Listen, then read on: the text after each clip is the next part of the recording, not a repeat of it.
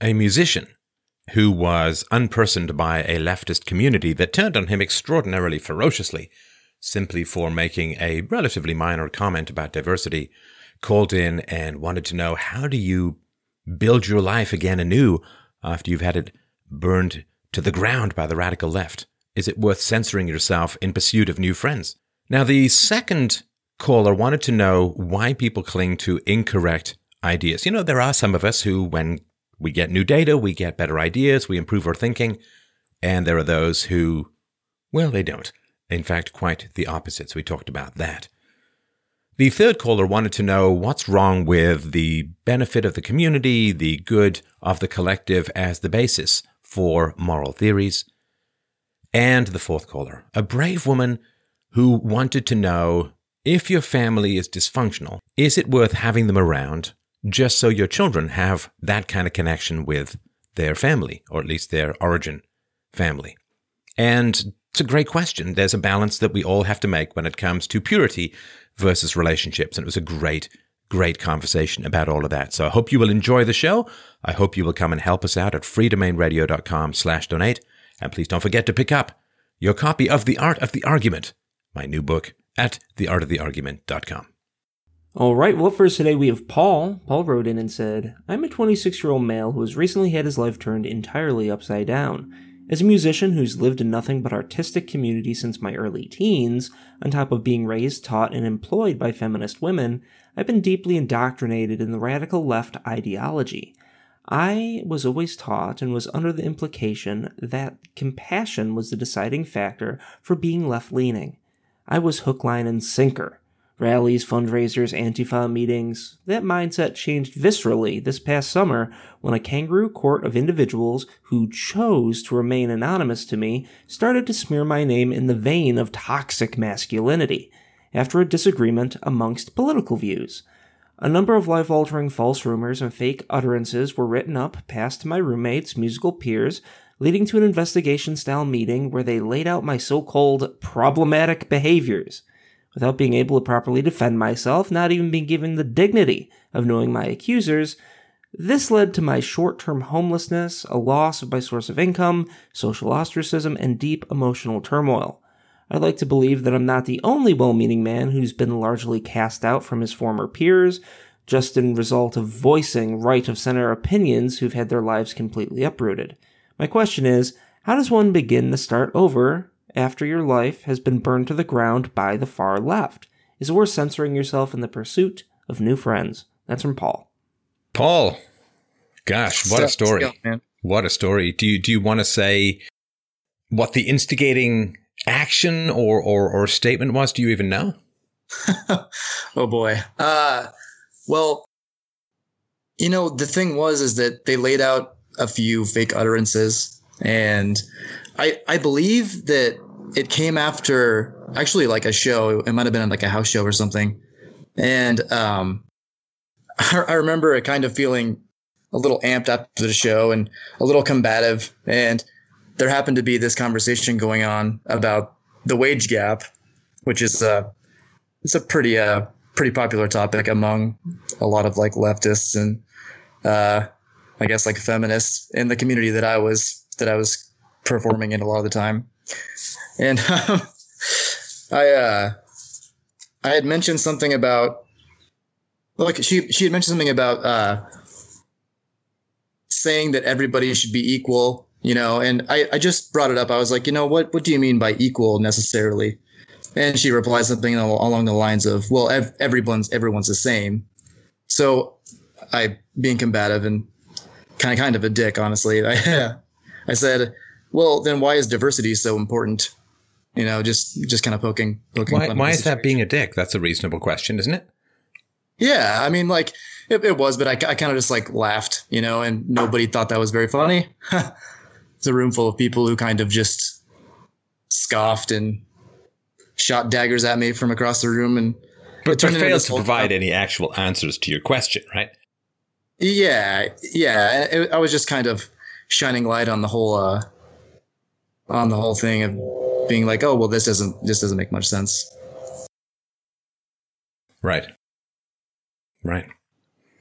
But yeah, among that, I'd say that I'm a fairly decent looking guy, and I live in I performed and lived in a very small artistic community, and everyone knows everyone's business, and that kind of gets around like wildfire. And I'd say that I did my fair share of kind of sleeping around a little bit, and I think a few of them were pretty upset about that, and I felt like I was fairly upfront with who I am and my intentions and everything. I never meant to hurt anybody, but obviously, if somebody has an axe to grind, especially if they know that somebody will listen to them and believe every word that they say, then they're going to throw whoever they want under the bus. Wait. It's your theory, and I'm not disagreeing with you. I just want to make sure I understand it. Paul, is your theory that this may have been blowback for being a man whore? I think so. I think that's probably a part of it. Right. Which I'm not necessarily defending myself on those grounds. I think that if you had sex with crazy women, right? Yeah. And next thing you know, your life got enormously complicated. Funny how that works. Yeah. Now, what were the Antifa meetings like? Oh boy. Well, it was advertised as progressive, like a progressive meeting. It was actually directly after the election of Donald Trump, and there were a few meetings that were kind of similar beforehand, but they were kind of just like palling around, like not really talking about much political or like community involvement kind of stuff. It was more or less just getting to know each other. Well, because they thought Hillary had it in the bag, right? Absolutely. Absolutely. Yeah. And there were some disagreements in the room about Hillary Clinton and, Bernie Sanders. But I mean, like, absolutely. Bernie Sanders, does he actually comb his hair with a balloon? Because it kind of seems that way. Yeah, I actually did a lot of fundraising and campaigning for Bernie Sanders. And I honestly did treat it a bit like a social event. It was more or less, oh yeah, well, my friends are doing this, so I should jump on this train and just, for the greater good. That's sort of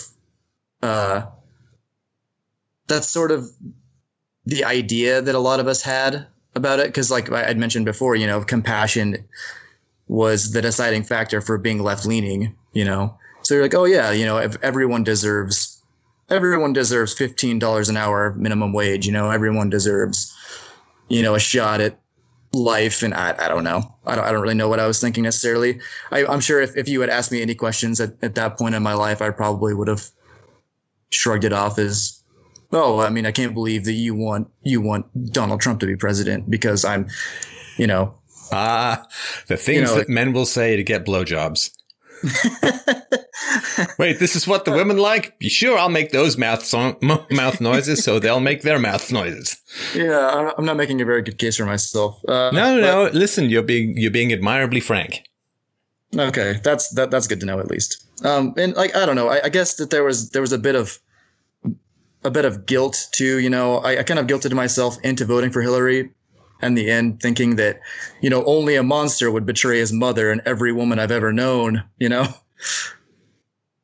But didn't these women have any trouble whatsoever with the fact that Hillary Clinton was enormously corrupt, that she destroyed Libya and helped destroy Syria, that she was married to a serial sexual predator who'd been credibly accused of rape? Oh my, yeah. I mean, did they have any issues with that? Did it even come up? Did it matter at all to them?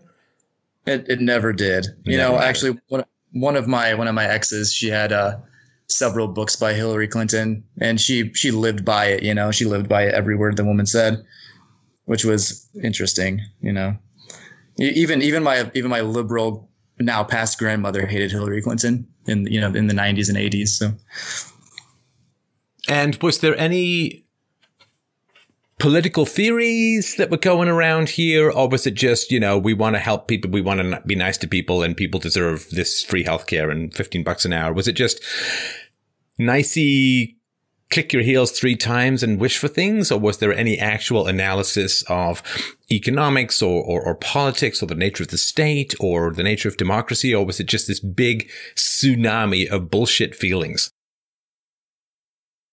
I mean, yeah, that there wasn't a whole lot of real theory going on, or like anything about like any conversation of economics or anything of that matter. It was more or less just. So people should get $15 an hour, and that's the entire start and end of the analysis. And if you don't want that, you must be an evil capitalist. Yeah. The 19th, the 19th. Anyway, go on. So funny. Yeah. Yeah, I don't know. Like, I guess there were a lot of coalitions that started popping up called, like Socialists for Peace and Progressive Midwest. And there's actually this forum that popped up in my community. It was called the Sexual Assault Forum, and which I thought was interesting because there wasn't even like a sexual assault, there wasn't even the word prevention in the name. It was. Which seems a little insensitive to say this, but it seemed a little like fetishy. Like it just seemed like they got together weekly to talk about just sexual assault in general. And I honestly was for it like initially because I thought it had something to do with. Wait, I think you want to clarify when you say you were for it, what you were for. Because the last thing you talked about was sexual assault. I just want to make sure you fruit ninja right up. No. Sorry. Yeah. No, I was thinking, sexual assault prevention in the community. Got it. Okay. I knew that. I just wanted to make sure. Yeah, absolutely. Yeah. So I did think it has something to do with community building, and you'd get there and, it would be a bunch of Antifa members at these small meetings, people wearing like J shirts talking about how they need to shut down City Hall. And a guy even said, what is a J shirt? Like Che Guevara. Oh, Che shirt. Okay. Sorry. I got it. Okay. Yeah. Sorry. There's a guy I recall, he said something along the lines of use violence to stifle violence, at like conservative rallies. It was like a couple rallies after Donald Trump had been elected and he was kind of making his rounds, and I don't know, like they would talk about alt-right plants in the meetings and stuff, and they were always scared that the police were like coming onto them. And so I shortly after that, I definitely stopped attending those. I was a bit freaked out by the intensity of it all, and I kind of wanted to find some opposing viewpoints somewhere because I knew I knew that I belonged in the middle somewhere because, I just don't agree with having no theory at all behind what you're trying to say. Well, clearly you just lack compassion, Paul. Yeah. You need to find your squishy caramel heart of socialist infinite resources and just unwrap it and feed all the poor. You need to find your giant boobs of infinite socialist mother's milk and spread it all over the land like a pair of twin milk lasers. I mean, where's your heart, man? I mean, forget your head. Where's your heart? Don't you care? Because Lord knows caring solves all the problems in the known universe. Got a difficult problem? Do you not know how to solve this quadratic equation? Do you not know how to build this suspension bridge? Just stare and care. That's all you need to do. Care enormously, care emotionally, care deeply, cry, feel, yell, scream, have a tantrum, and economics will obey. Absolutely. So that's what it seemed. That's what it seemed. How did you find what I do? What's that? How did you find what it is that I do, like this show? I actually found you and Jordan Peterson through some feminist publications, actually. It was completely on accident. Thank you, quote, ladies. Yeah, right. Yeah, it was just pretty funny. It was actually on accident. I ran across an article calling Jordan Peterson the dumb guy's smart person. And Holy Dunning-Kruger effect. Yeah. And is it funny? I mean, was it the article like, here are the giant penis enemies? Well, yeah, I mean, absolutely. Some of that's true, of course, but go on. Yeah. And it didn't challenge any of his points. Like, it only strawmanned and kind of poked fun at him and kind of roundabout accusing him of being a Nazi sympathizer. And I just had this dawning realization that if any of my lefty peers hated somebody, there was a good chance they were probably being challenged by them. Right. And that they're probably right about a lot of things, which I'm actually really thankful for, because it's how I actually found out about Murray Rothbard and comedians like Dave Smith and Owen Benjamin, which I highly respect. I think that they're doing some really great stuff right now, especially in the wake of what's happening in our country. So, right. But, you know, I did learn that, you know, when you challenge an indefensible agenda and they don't have an argument, they just kind of start hurling rocks at you. And look, dumb people want to have their say in public too. You know, dumb, propagandized, stupid people being led around by their feelings like a redneck truck pulling behind somebody who said something nice to someone. I mean, dumb people want to be able to get up and have their say. People who can't sing want to get up and do karaoke, but they want to do it at the opera or at the Met or at Carnegie Hall. And so dumb people want to have their say too. The problem is dumb people don't have much to say. Now, when you don't have a lot to say, but you care a lot about something, then you just uncork the feels. And your Dunning-Kruger effect means that everything must just be easy to solve. Just raise the damn minimum wage to $15 an hour and throw in some free healthcare. I mean, what's the matter with you people? This is all you need to do. What's the problem? What's the holdup? Well, the holdup is a little thing called reality, mathematics, economics, motivation, debt, and general government incompetence. So for every stupid person, there is a very simple solution to a very complex problem. Now, I'm a smart person. My solution to very complex problems is freedom. And freedom is the fundamental realization that there is no centrally plannable solution for complex problems. I mean, there's no centrally planned solutions for just about anything. But the more complex the problem, the more you need to step back and let people negotiate for themselves. But for every stupid person, there's no simple law you can't scrape out on a piece of toilet paper in crayon that's going to solve the problem magically. And look, they want to have their say too. Idiots want to stand up and bray their stupidity at the very skies and have people nod and say, that's very interesting what you said. It's something I read many, many years ago about someone was writing and said, you know, I was in a diner last night and this guy was in the diner, you know, with this bottomless cup of coffee, and he was talking to people about how to solve the problems and how to do this. And it's so simple and just do that and so on. And one guy was sitting there, and at some point he said, like, if you're so smart, why are you in a diner? And he got up and he walked out. And it's like, you know, for every idiot, there is a very simple solution to a very complex problem, and they're always wrong. But because they're idiots, they don't know that they're wrong. And they won't learn anything from the fact that, like socialism, like communism, every time it's implemented, it's a complete disaster. They'll learn nothing. Why? Because they're dumb. Yeah, it's just... Yeah, sorry, I kind of cut out there for a little bit. I don't know if like my connection got cut off, but I kind of missed half of what you said. Yeah, you can listen to it in the replay. All right. So was there a moment where it sort of became too much and you began to question the propaganda? Or was it a slow process? Or was it one of these like, whoa, hey, wait a minute, what about this kind of thing? I think it was the moment around where these Antifa members were resorting to violence in order to get whatever kind of point they wanted to get across. I just needed to step back and realize that I was dealing with something that wasn't very lighthearted anymore, to say the least. Right. And like there was a darkness to it where they're literally saying, let's go and use violence to disrupt these conservative rallies, right? Right. And I come from a very red state, and I have a lot of conservative family members and even friends.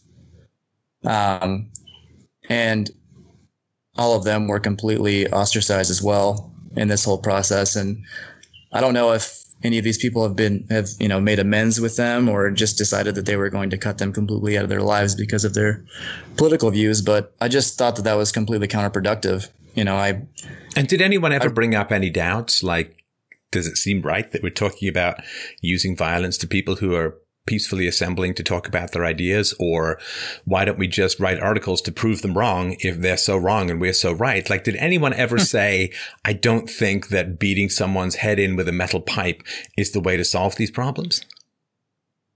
Nobody spoke against it, which was very disturbing. Even these like so-called peaceful protesters, that were in the room with us, they would kind of, make light of it and kind of make a joke of saying like, oh, I can't say that here. Right. But there was no ethical barrier between the proposal of violence and the execution of violence. There was no ethical barrier whatsoever in the proposals. No, not that I could see. Yeah, and this is why the solution to all this stuff is never going to be peaceful. Sadly, that bridge has been crossed long ago. It's definitely really scary. Since these things have happened to me, and I've been honestly pretty scared for my well-being. The first few months afterwards, I was homeless there for a while. I was kind of sleeping on friends' couches and.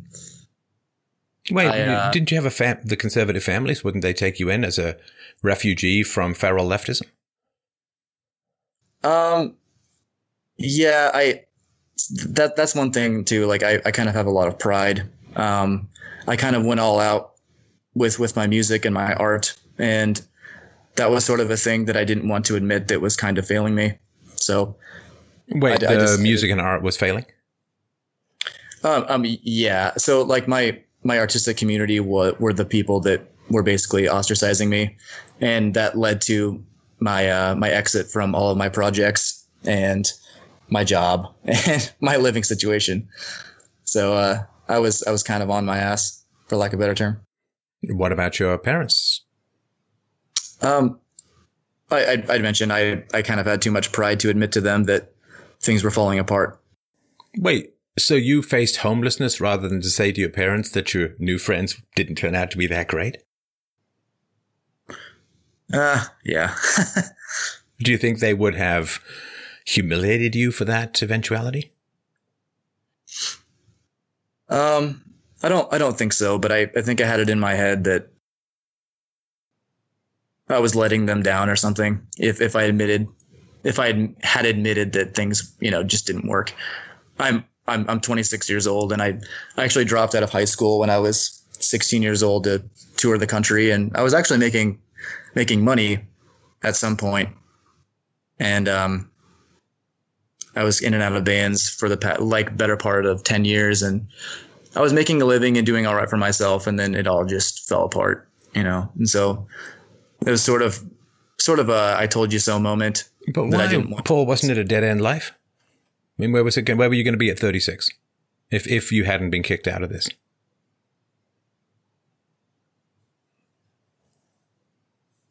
I mean, you were making enough to get by. Were you making enough to have savings, to build up resources, to support a family? I mean, it seems to me, tell me, of course, if I'm astray, it seems to me like it was a pretty dead end gig. Oh, no. Yeah. Yeah. And see that, I guess, and this isn't probably the case for a lot of musicians, but where I'm at in the country, it's sort of like a keep pounding type of situation, I guess it's musicians. It's like write songs or just go home. Yeah. Like, no, seriously, This is my advice to all creative people, and particularly because musicians have the steady drip Novocaine of being a cover band. Yeah. Right. And if you're a cover band, you'll make enough to get by. You just won't make enough to really live. Right. And that's the way it's like a spider web over the abyss. And what happens is you climb out halfway and then you hit your mid-30s and it all falls apart and you got nothing.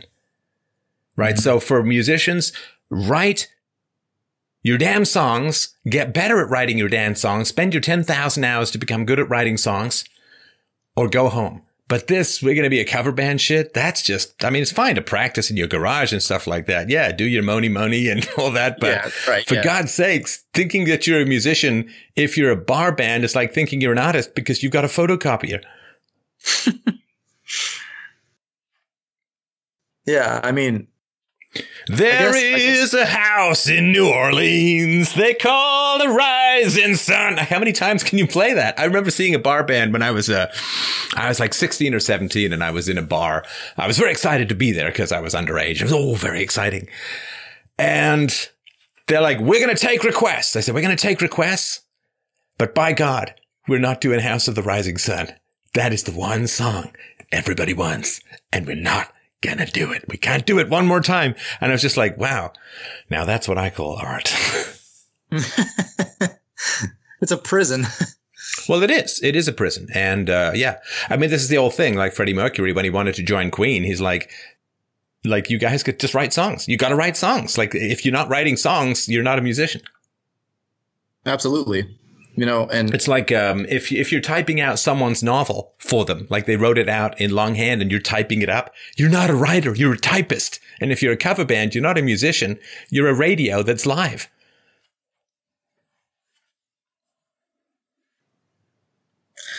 I think for a lot of musicians, you know, they kind of need that groundswell or that trajectory to carry them over into a career. You build so many connections over time, and you make your professional contacts, and you tour the country and you make other contacts in that aspect. And no, but contacts don't matter if you're not writing songs. Yeah. Oh, I'm gonna make contacts. It's like, yeah, and what do you have to offer? I'm a cover band. Well, okay. I guess I could be a studio musician if somebody wants to record House of the Rising Sun for the 12 millionth time. But other than that, I got nothing.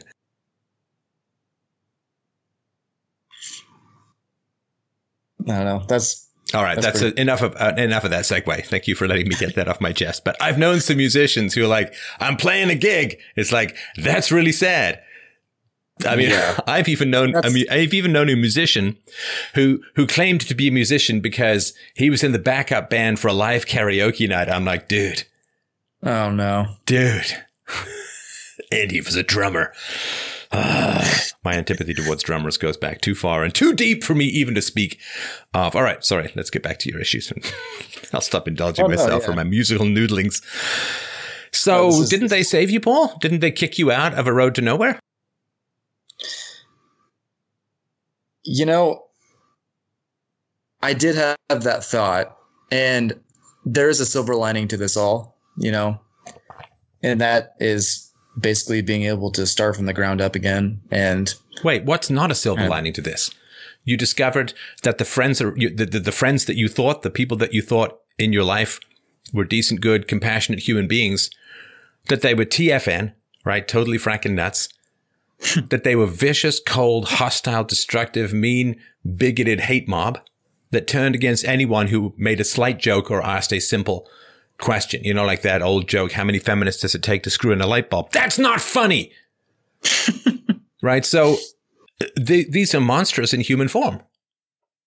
I mean, they're perfectly fine with violence. They have these kangaroo courts. They destroy people's lives for asking a simple, logical question in a good-natured way.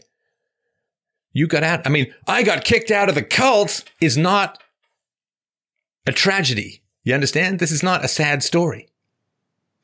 I got kicked out of the asylum for not being insane. Whew. How is this not a massive liberation?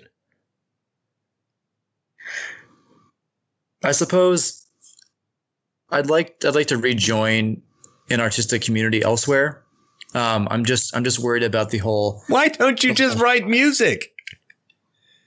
Yeah, I suppose you're right. Community. Let me ask you something, Paul. I'm sorry, I don't mean to laugh. I know this is your life, but I'll just tell you why I find this so humorous, and then you can tell me how cold-hearted I am. But anyway, Paul, how do you think my show would be doing if I felt it absolutely essential to join a philosophical community? Well, good point. Seriously. What do you think would be going on right now? It's a very good point. Tell me, though. Explicate. Let's follow that train of thought. I wake up tomorrow and I'm like, man, I'm really going to join a philosophical community that's going to accept what I say and get behind me and be my companions in this journey. First of all, I'd have to talk Mike off the roof of his building because that would involve interacting with other carbon-based life forms on a regular basis. No, I'm just kidding. But No, seriously, what would that look like if I wanted to do that? How would that play out? Well, I mean, you probably have somebody on your shoulder being like, hey, man, you probably shouldn't say that. Hello, friendly philosopher companions. I wish to discuss race and IQ. Oh, no. Can you imagine? That's a bit of a contentious subject. Let's talk about single moms and their effect on society. Let's talk about peaceful parenting. Let's talk about the non-aggression principle as applied to children. Right? Let's talk about a voluntary society, a stateless society. Let's talk about the universal application of the non-aggression principle. Right? Can you imagine? It'd be quite the conversation. Whereas I'm writing songs, brother. So this show, which I assume has had some significant positive impact on you because you're calling in, is the exact opposite of what you say you want to do. In other words, I'm providing value because I'm doing the opposite of what you say you want to do. So why don't you learn that lesson? Write your own songs. Forget about making contacts. Forget about networking. Forget about being part of a community. Sit down and write the fucking songs. I guess I'm more scared of this mob following me into the future. You know, I've known a lot of my actual friends to be doxxed just because they said something that they believed was out of line or, transphobic. I'm sort of afraid of stumbling back onto these small hive minds in the country. What do you mean stumbling? If you're sitting at home writing songs, how are you stumbling across hive minds in the country? Now, if you're out there trying to find a community, yeah, I get it. That's going to happen. But I don't understand how what I'm proposing puts you in that place. I guess more along the lines of like touring, being a touring musician, traveling musician, and meeting people outside of, where I am right now. No, sorry, still not understanding. So let's say that you write some songs and you become fairly big, right? Or big. And then you're touring. Well, you're touring with security and you're up there on the stage and you're playing your music and you're doing your thing and people are cheering. And then you go and throw a television out the window of your hotel room. That's my understanding of a typical life in a musician. And then, if you are like a lot of musicians in the 1970s, you adopt a child as a sex slave. Tragically, that did happen. You can look it up. It's horrifying. But, yeah, so I don't know how that's going to put you in any kind of community or danger. You're going to have security. You're up on the stage. Nobody can rush the stage, and you go back to the hotel after the gig. I can see that. I guess I'm more worried about this whole online mob culture thing going on. But you found me through a mob. You found me through the trolls. You found me through the haters. Please understand, the haters are how we guide ourselves too. Didn't you say, I'm not trying to catch you out, Paul, I'm really not, but didn't you say, well, whoever the feral mob you were trapped with, whoever they hated, probably had a good point. Yeah. See, you can get a long way on a sailboat. Something called tacking. You can sail against the wind and you can make pretty good progress. The trolls are just part of the markers of how we find each other. They are an essential service to humanity. Right. So the New York Times wrote an article on the intellectual dark web. And they had people in there with some, I guess, nice photos and all of that. And they had the nice intellectual dark web. And then they had the others. I'm going to leave you to guess which pile I ended up in. But it was fine. It was fine. But what's going to happen is, see, this article, I don't know if it's supposed to be negative or it's hard to tell. I mean, I barely read these things anymore. But what I got from this article was there's really, really edgy people out there who are asking challenging questions and not accepting propaganda and sophistry as the answer, right? It's the intellectual dark web, and it's composed of people we like and people who are too edgy and dangerous, even for us. And I was put in that category. And it's like, you really can't buy that kind of publicity. It's the old thing. I don't care what you say about me. Just make sure you spell my name right. It's like, wow, thank you. So I'm the edgelord's edgelord. Like, you couldn't ask for anything that's going to get people more interested in what you do than that. And What can you say? You know, the trolls, the haters, they laying out breadcrumbs directly to the door of wisdom. They are working as hard in a way for the cause of truth and harder than a lot of people who aren't trolls. And when they send up their flares and they scream that they found a horrible person, everyone else can see. And they say, well, the horrible people have found a horrible person. The horrible people are screaming that this person is a horrible person. The cancer cells do not like this medicine. I have cancer. I believe I will explore. They are doing their part. So the idea that, and this is old school thinking, and I understand it, but the idea is that the trolls, you see, they attack you and they get mad at you and they attach all these negative labels to you. And then, as you found in this interpersonal relationship situation, and then your life is destroyed, right? You're homeless, you're couch surfing and so on, right? You got no friends, no family. Your steady brigade of blue-dyed poon has dried up and so on. And this is terrible, right? But in the world of the internet, that's not how it works. I'm not sure. I mean, it used to work that way, way back in the day, right? It used like way back in the day, like they could, Joseph McCarthy, they could trash that guy for uncovering genuine communists in the State Department and other places. They could trash that guy. They could destroy his reputation. They could do all of and it kind of stuck, right? But that's back when the communists in general controlled the media. Now, they still in general, or the leftists do, but there's the internet. And what that means is that where they used to be firing bullets, now they're not even firing blanks. Now there's a little gun with the little flag that comes out and rolls down and says bang.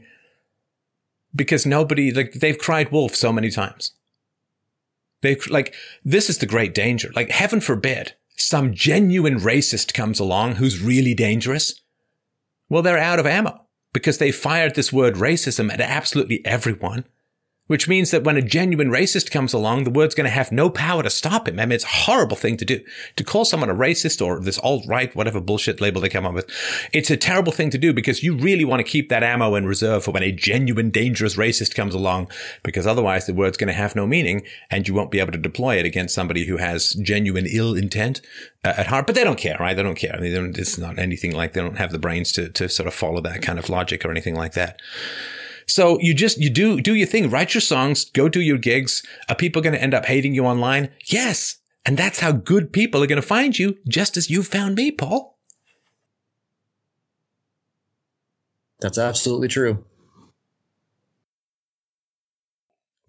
Mike, the guy I've worked with for well nigh half a decade, found me because of hate articles in the mainstream media. Thank you. He's a great guy to work with.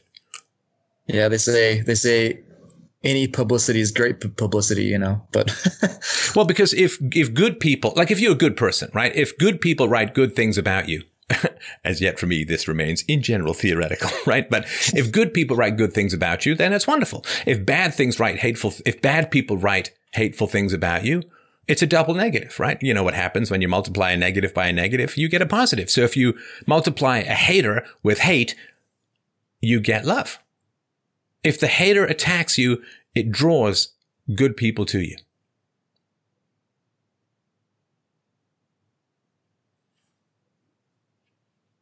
You know what it's like when you have a line of troops and the enemy attacks in a wedge formation in one place, which they consider to be the weakest link. What happens? Well, you take all of your troops and you take a good number of your troops and you pour them to close up the gap, to close up the breach.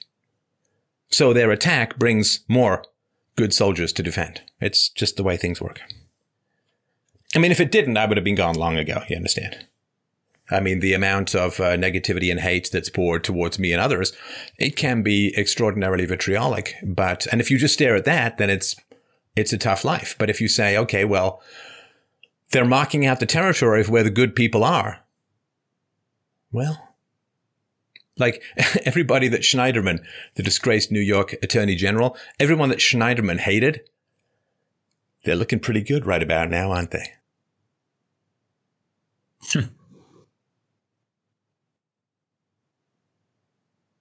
No, they did you a solid, man.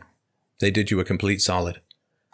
And better now than 5 years from now or 10 years from now. Better now than when you're a husband and a father. Better now than when you have a mortgage and debt. Better now than later. Because you have to learn how to be around sane, decent people, Paul. And that's going to be a bit of a reorientation. I know. I mean, I've had to go through that process myself. So it is much better that they did it now. I mean, it would have been better if they did it 3 or 4 years ago, but nonetheless, it's better that it's now than later. I mean, they saved your life, man.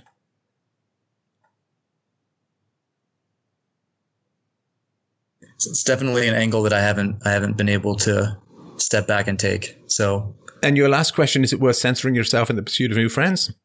No. You know that, right? Because if you're censoring yourself, you can't have new friends because you won't be there, right? Yeah.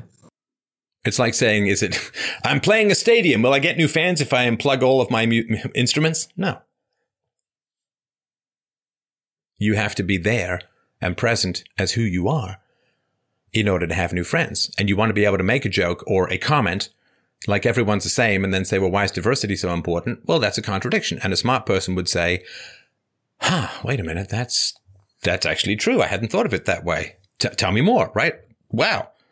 You know, I mean, and you may get a startled reaction, Kathy Newman style, where it's like, wait, I'm just trying to puzzle that out. And then the next day she's back to being a victim. And, you know, the patriarchy's trying to get her.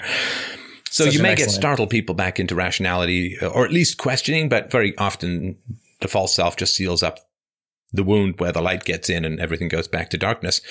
But no, you want to be able to make those comments so that people who are offended by those comments fuck right off. You understand? It's a protective, honesty is a protective shield because it keeps dishonest, manipulative people at bay. It's a superhero cape. You understand, right? Because you won't end up investing in relationships that are going to go tits up whenever you say something honest and spontaneous. You won't get attached to people who will turn on you. Just be honest up front. And the people who like you will like you forever. And the people who won't like you won't waste your time. Honesty is the best policy, not just because you don't have to keep your story straight, but also because it just saves so much time.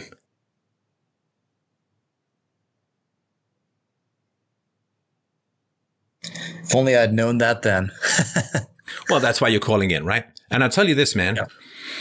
I will tell you something very, very important. And this is my big, you can make a fortune, is that people are hungry for sane music that isn't country and Western. People are hungry for sane music.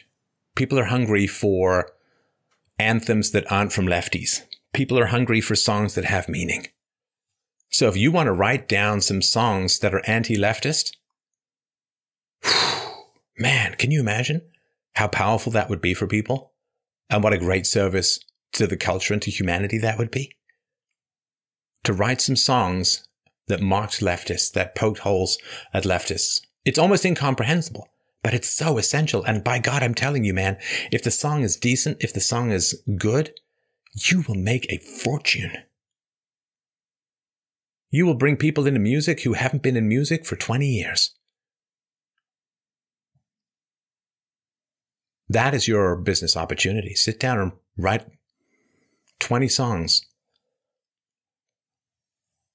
about the power of free thought and your hatred of conformity and collectivism. And you've got the emotional scars to write some great music about this.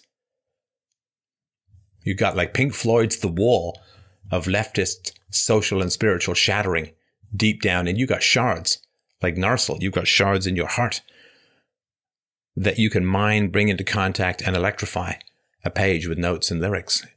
Write about what happened to you. You're not alone in this. Voice it. Bring it to song. Bring it to power. Bring it to life. And you will be worshipped as a god. And you will make a fortune to boot. Use what they did to you against them. Steph, you bring so much clarity to my life, and I really, really appreciate it. All right. I look forward to hearing the music. Thank you so much for your call, and let's move on to the next caller.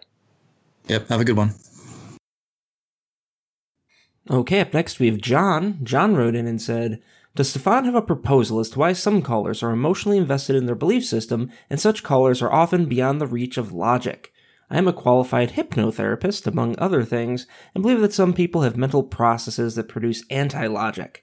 They hold to untenable positions and invent increasingly bizarre constructs to maintain their position, regardless of the facts, resorting in the last to conspiracy theory. I recently listened to the show with the Flat Earther. Despite the absurdity of his position, he could not be moved from his position by Stefan's appeal to reason. As Stefan regularly points out, actions have consequences and people respond to incentives. A flat earther invites the disbenefit of ridicule, so there must be a compensating benefit to make him cling so tenaciously to his untenable belief system. That's from John. Hey, John, how you doing? I'm good, thank you, Stefan. Good evening. All right. So I thought about this all day, and I think the closest that I can come to the answer can't be answered fundamentally because a lot of it has to do with free will. Like if I could say, these are the dominoes that lead someone to reject reason and evidence, then that would be a strike against free will. So some of it is just inevitably going to have to do with free will. But I will say this, that when people believe that there is a moral reason for holding a particular perspective, you cannot talk them out of it. You cannot. Right? So the flat earth guy, well, he was religious and he believed that God had created the earth as a flat frisbee in the center of the universe and stared at it, and he wanted to get to heaven and he wanted to do good and he wanted to live forever. And so for him, the belief in the flat earth was a virtue. You cannot talk anyone out of that which they consider to be virtuous. You cannot. Yes, I agree. And that is the reason I have called in. The question is, why and how does he originally come to hold these bizarre views? And there's a very obvious emotional underpinning. It's not, I might take slight with you that it's a total function of free will. People come to these views from a number of reasons, if I may explain. I've written down a number of techniques that they have when your facts contradict their beliefs that they have of, I don't want to use a pejorative word, but let's just say weasel the way out. A number of techniques that they have for avoiding the logical construct that you give them. Now, believe it or not, it extends to 14 techniques that they have. I don't know if I have time to run through them all, but perhaps just give me the most prevalent that you see.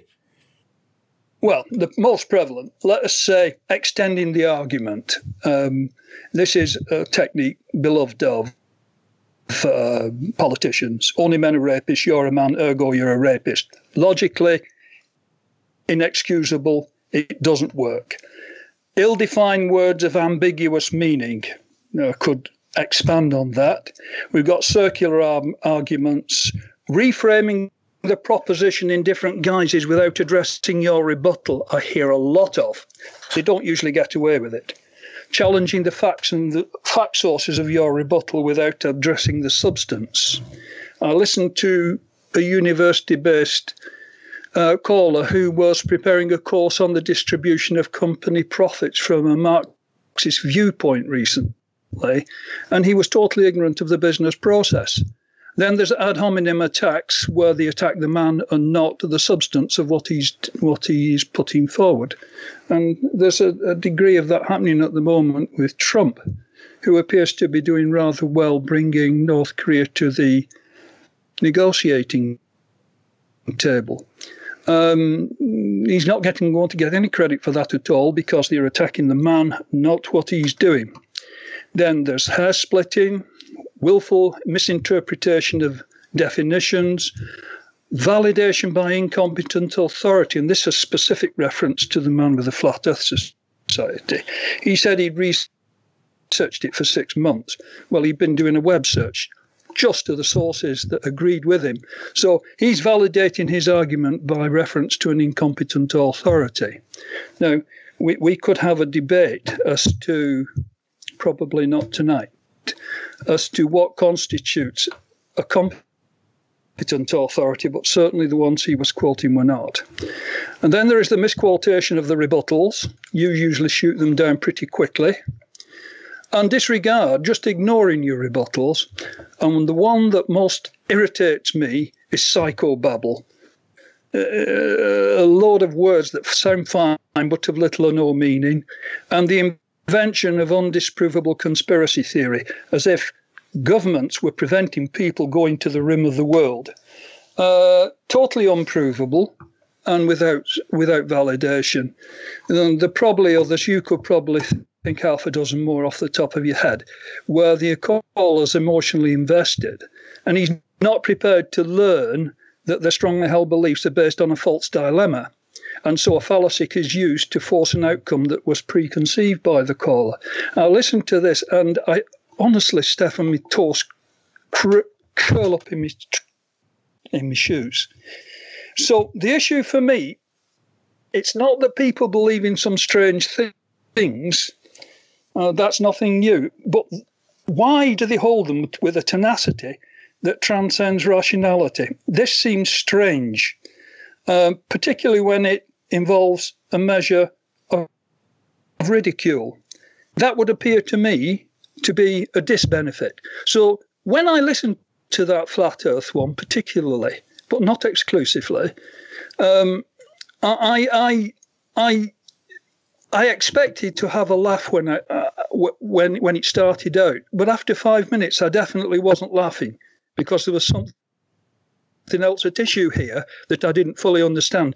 And since I've watched it, I've been reflecting on this, and the key question for me now is, how do they hold these views and what covert benefit are they getting that compensates for this apparent contradiction with reality? And how do they resolve these conflicts in the mind? So the results of this, I run them past you quickly if I may. I think, and I'll edge away into a bit of neurology, but I'll keep it very brief for your listeners, is that the upper cortex of the human brain is a recent product of evolution. And this has implications for philosophy and logical thinking. And it went to significant upgrade about 50,000 years ago. But below that upper part of the brain is the lower brain. Some people call it the crocodile brain, but I don't like that. That runs the autonomic functions of the body, and it doesn't need rational processes. So, if you stick your head in a bucket of water, you can't drown yourself. The lower brain, let's call it the subconscious mind, will make you take your head out again. And it doesn't matter how hard your conscious mind tries to keep it in.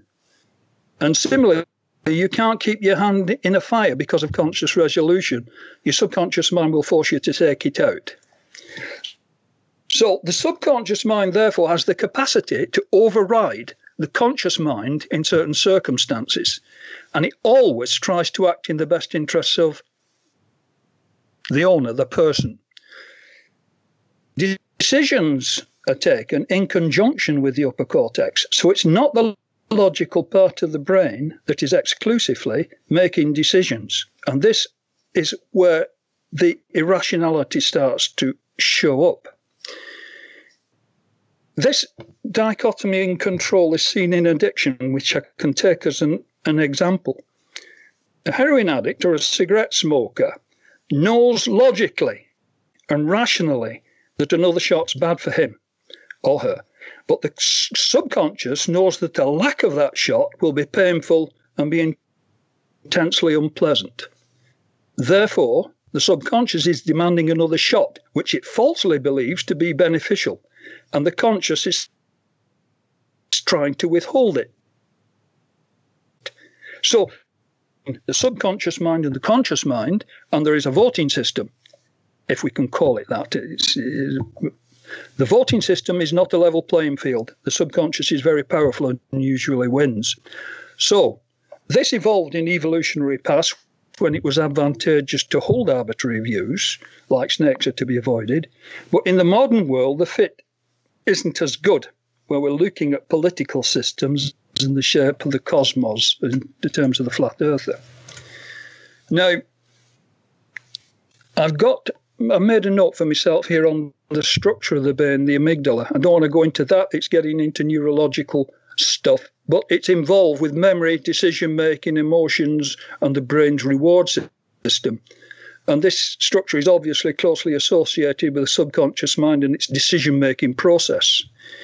So if information is presented and becomes encoded by the amygdala, and there's a reward for holding this information, as in flat earth, or militant feminism, or radical socialism, it becomes hardwired into a belief system. When and if this happens, it can contradict the information held by the upper cortex, the logical, conscious, philosophical part of the mind. Then you have this conflict, and the subconscious tries to square the circle and resolve an unresolvable conflict by the stratagems that I spoke to previously. So, as with the addict, the subconscious mind, usually involving emotions, wins. So there's a paradox. And the paradox of some scientists who are Christians, you may have heard of them. I certainly have heard of scientists who are Christians. And they make a living by their rationality. So they hold a totally irrational viewpoint on the creation of the universe with no supporting evidence whatsoever. And they may hold this viewpoint with some passion. So this begs the question on the mechanisms that allow aberrant beliefs to enter the subconscious and set up a false belief system. It is my belief, and if you'll pardon the word, use of the John, word belief. I do need you to, I feel like you're calling in to my show to do your own show, because you're not asking me if I'm following or what value I'm getting from the conversation, which seems a tiny bit rude to me, but that's all right. Normally I like to have a bit of a back and forth. So if you could just wrap up your thoughts here, then I'll tell you sort of my particular hypotheses. Rude, but you've had quite a while and you haven't even bothered to ask me if I'm following or if it has value to me. But okay, so if you could finish up, that'd be great. I'll finish there. I was going to go on to look at how. Yeah, I got a sense that you were going to go on. And I think that you want to have your own show rather than call into somebody else's show and try and monopolize things. And it's up to me, of course, to interrupt. So I'm just going to take my earpiece out because it's a little annoying while I'm doing a speech.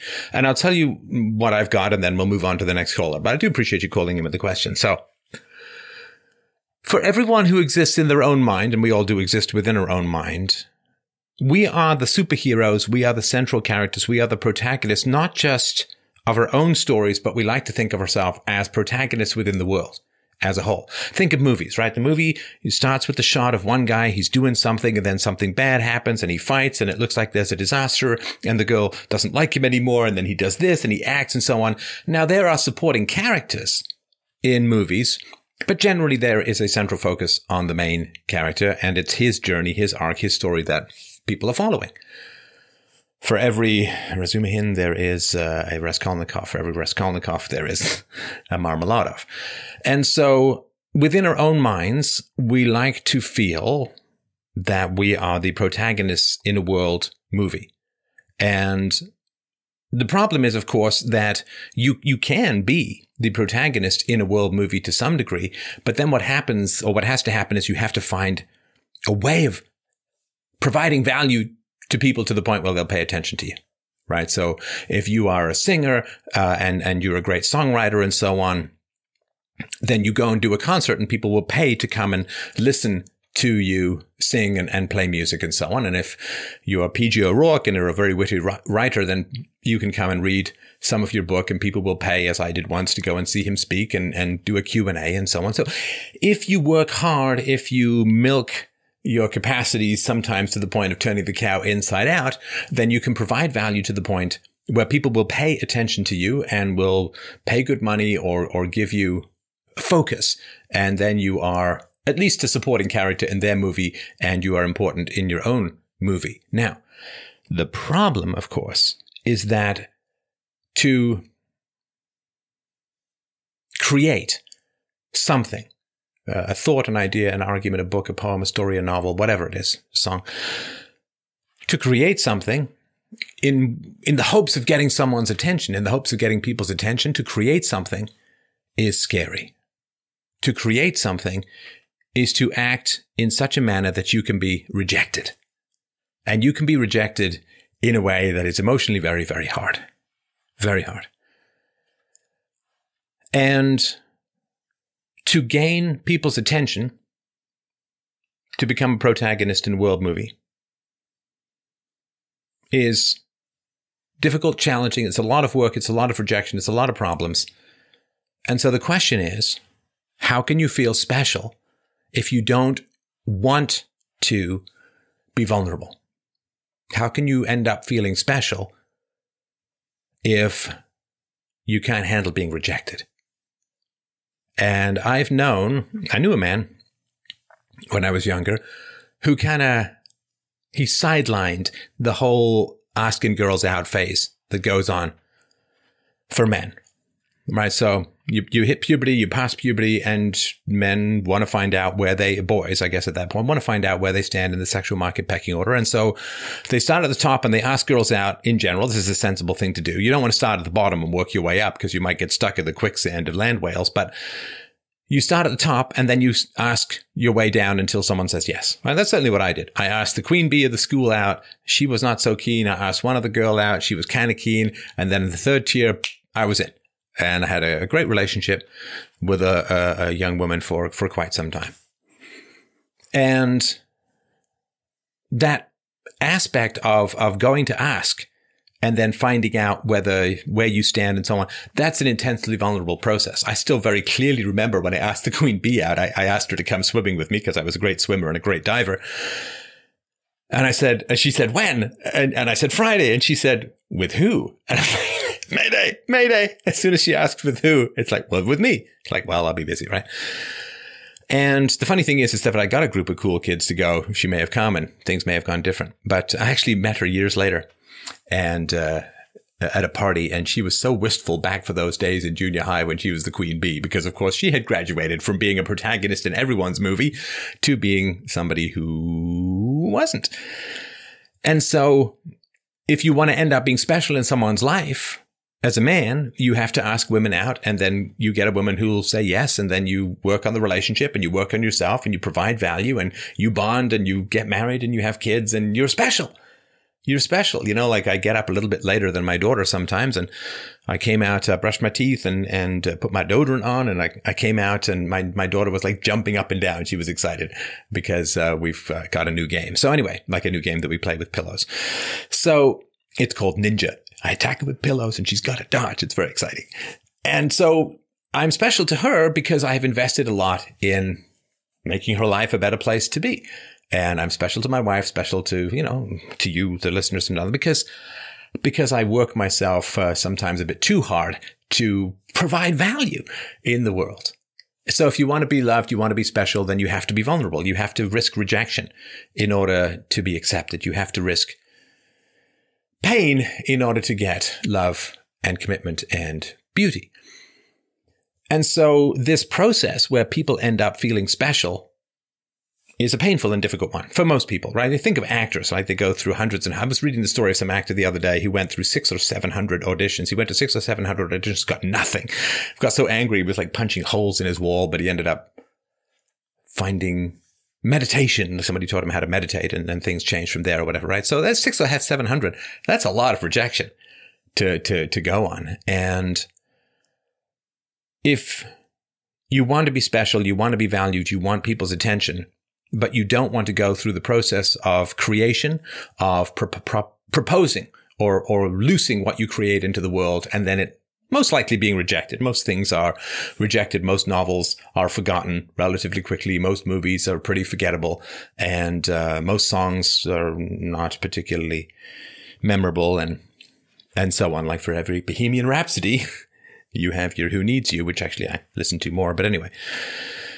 So if you want to feel special, but you don't want to go through the pain of being vulnerable and rejected, then you just create a world wherein you're special and you don't have to work for it. So you may create a world wherein God created the earth, God created you, and God is focused on you, and you're special in the eyes of the Lord. There's no rejection in that. There's no vulnerability in that. You simply have to will your protagonist status in the world movie into existence by believing in this particular universe. And then you are special because you are beloved of God, and you have a soul, and you have a friend in Jesus, or wherever, whoever it is, Vishnu. And it's a way of being the protagonist in a world movie without going through the process of creation, release, rejection, vulnerability, pain, refinement, you name it. Now, and the problem is that when you create the universe wherein you are special, and the specialness can be victimhood as well. This is the great danger of sort of of this identity politics that's going on at the moment, that you can be special because you're discriminated against. You can be special because you're underpaid. Underpaid, what does that mean? There's no such thing as being underpaid. That's like having less than the requisite amount of sex. I mean, no such thing as being underpaid. You're paid what you negotiate. That's what you're paid. You're paid what you're able to negotiate. And if you want to negotiate for more, as I did on a video earlier this week, well, you have to improve your skills. But you're paid for what? Like, there's no such thing as being underpaid. That's like saying, I am underdated. Well, no, just go ask people out until they say yes. Or if they don't say yes, then find a way to become more attractive and more appealing and a better conversationalist and take more risks and be more confident and whatever, right? But people say, well, I'm underpaid. That gives them specialness in that someone cares about them enough to exploit them. That makes them special. That makes them important. I am woman. Hear my gender wage gap. I am special because I am underpaid, undervalued. The patriarchy is keeping me down. The man is keeping me down. I'm being oppressed. I'm a proletariat. I'm special. I'm part of a big world historical movement of class conflict or gender conflict or race conflict. People care about me enough to put me down. I think there's a narrative within the black community that in general, whites wake up in the morning and just plot and plan about how to keep black people down and poor and how to break up the black family and all of that. We're special. We're important, say some of these thinkers, because people want to oppress us. The alternative, that people are just busy living their lives and are not putting that much thought into oppressing other people, means that those people aren't as important as they think they are. That's painful. If the world is not flat and the spotlight of God is on my heart, mind, and soul, but it's just a round thing we evolved, and I'm a biped on a blob, that's painful, because then you don't feel special anymore. That guy worked a shitty job in a warehouse, the flat earth guy. Massive sympathy. And that's why I tried to tell him. The cost of what he believed was enormous. The cost of holding this belief meant that he got to feel special without earning it. He got to feel special because he was alive, because he was breathing. He was vertical rather than horizontal, therefore he has value. But if you already have value, you don't work to get value. You know, you set your GPS to drive home. Once you get home, you turn off your GPS because it's got you where you want to go. So if you're special for breathing, if you're special for being a victim, if you're special for being a woman, if you're special because you're oppressed, if you're special because you're a worker, if you're special because you're black, if you're special because, then you're not going to work as hard to bring value to the world so that people pay attention to you. We all want to be paid attention to. I mean, I'd love to not be a public figure, but that's just the gig. I'd like to be a robot voice of infinite wisdom, perhaps, but no way. That's just not the way that this kind of stuff works. People need the eye contact. They need to know who I am. And of course, if you hide, people just expend every ounce of energy trying to find you. But people want attention. And you can either get it by bringing genuine value to the real world, or you can create some fantasy universe wherein people are focused on you and obsessed with you and interested in you and value you. And sometimes people do it through being crazy, through creating drama. Ah, they're paying attention to me now, aren't they? You know, I slashed his tires. I keyed his car. Now he's paying attention to me. And it's tragic. It's tragic. You can either gain the attention of the world or of people around you by being honest, funny, wise, engaging, useful, musical, by hiring them or creating a company. Lots of different ways that you can get attention and be the protagonist, at least in your movie, if not other people's movies as well. But a lot of people, they don't want to do it. They don't want to create and face the vulnerability of rejection. And there's a great market for giving people the fantasy that they're special without actually having to earn it in the adult marketplace of goods, services, and ideas. I know I'm special to a lot of people, and I work very hard to provide value every single week. Do like half a dozen or more shows every single week. New stuff, new arguments, new ideas. This is pretty new. I work my brain like a set of bellows to the melting point of steel to provide new value to even the old questions. So I know I'm special to a lot of people, and I work very hard. Mike works very hard so that we can provide value to you, because you don't owe me any attention at all. You don't owe me any focus. You don't owe me a download. You don't owe me a click. You don't owe me a share. You don't owe me a donation at freedomainradio.com/donate. I know it's post-tax season. If you could help out, that'd be great. freedomainradio.com/donate. But you don't owe me anything. I have to work to earn it. My wife doesn't owe me anything. I have to work to earn her love. My daughter doesn't owe me anything. I have to work to earn her love, because that's called being an adult. Work to earn, work to earn, work to earn, work to earn. That's called being an adult. That's the only stability that you have. If you want job security, be invaluable. If you want love, be treasured. Be someone who can be treasured. If you want stability in your relationship, be someone who is worthy of somebody else's love and devotion.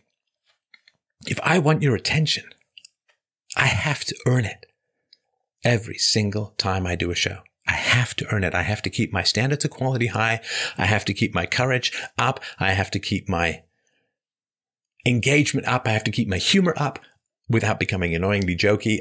It's a real art form to keep people's attention with such challenging topics. I have to tell people that they're wrong in a way that is encouraging and motivating to them. I have to oppose social wisdom with shocking truths in a way that motivates people and doesn't repulse them. I have to do so much to move the cause of philosophy forward using the crampons of every single eyeball and ear canal I can get a hold of. And I have to earn it every single step of the way, because you owe me nothing. I do believe that there are a few other podcasts out there and a few other video channels that you could be perusing. You owe me nothing. I must earn it not just once, not every single time. Every single time. Now that way, I can maintain the attention that I need to help spread philosophy. Because it's not about me. I don't want you to pay attention to me. I want you to pay attention to philosophy. I'm the vehicle. I'm just the singer, not the song. So if you want to be special, be valuable, be important. Doesn't mean necessarily to the world. It can be to your boyfriend, your girlfriend, well, I don't think pets really can. But provide value. Be important. Be a net positive in people's lives, and they'll pay attention to you. I mean, people know that when they tune into what it is that I'm talking about, that I am going to pour heart, mind, and soul into trying to get an idea across in a way that's going to be engaging. And some people, find it too repetitive or too lengthy or too this or too many jokes or too few jokes or too serious or fine. I also have to navigate that as well, because I can't just be big, giant, light whip truth lasher. And I have to do it in a way that people want to engage with. And that is a really complicated negotiation I have with you individually. I mean, with the world as a whole, but with you individually. I have to bring things to you that are innovative, unique, powerful, and important enough that it's worth paying attention, but I have to do it in a way that you want to pay attention to, right? I mean, I could just scream off vital statistics about this, that, and the other, and it wouldn't matter. And if it's too dour, people will get turned off. But if I make it too frivolous, people won't think it's just important. I mean, it is such a balancing act. I can't even tell you how much planning and plotting and thought. I mean, I spent the last 2 days on these questions. So if you're special, you'll get attention and you'll be important in people's lives from a personal level to a global level if you want. But you have to create. You have to be courageous and you have to survive not just disappointment, but rejection and hostility and hatred sometimes as well. And if you pass through that fire, which never ends, it's an avenue of fire like poplars of fall leaves that never ends, then you will gain attention. And then your great temptation will be to relax and say, well, I got the attention, and then the attention will evaporate. You know, like you pour a bottle of water on a hot Georgia asphalt and it's wet for about 30 seconds, whoosh, up it goes. The same thing with attention. You must continue to win it. You can't rest on your laurels.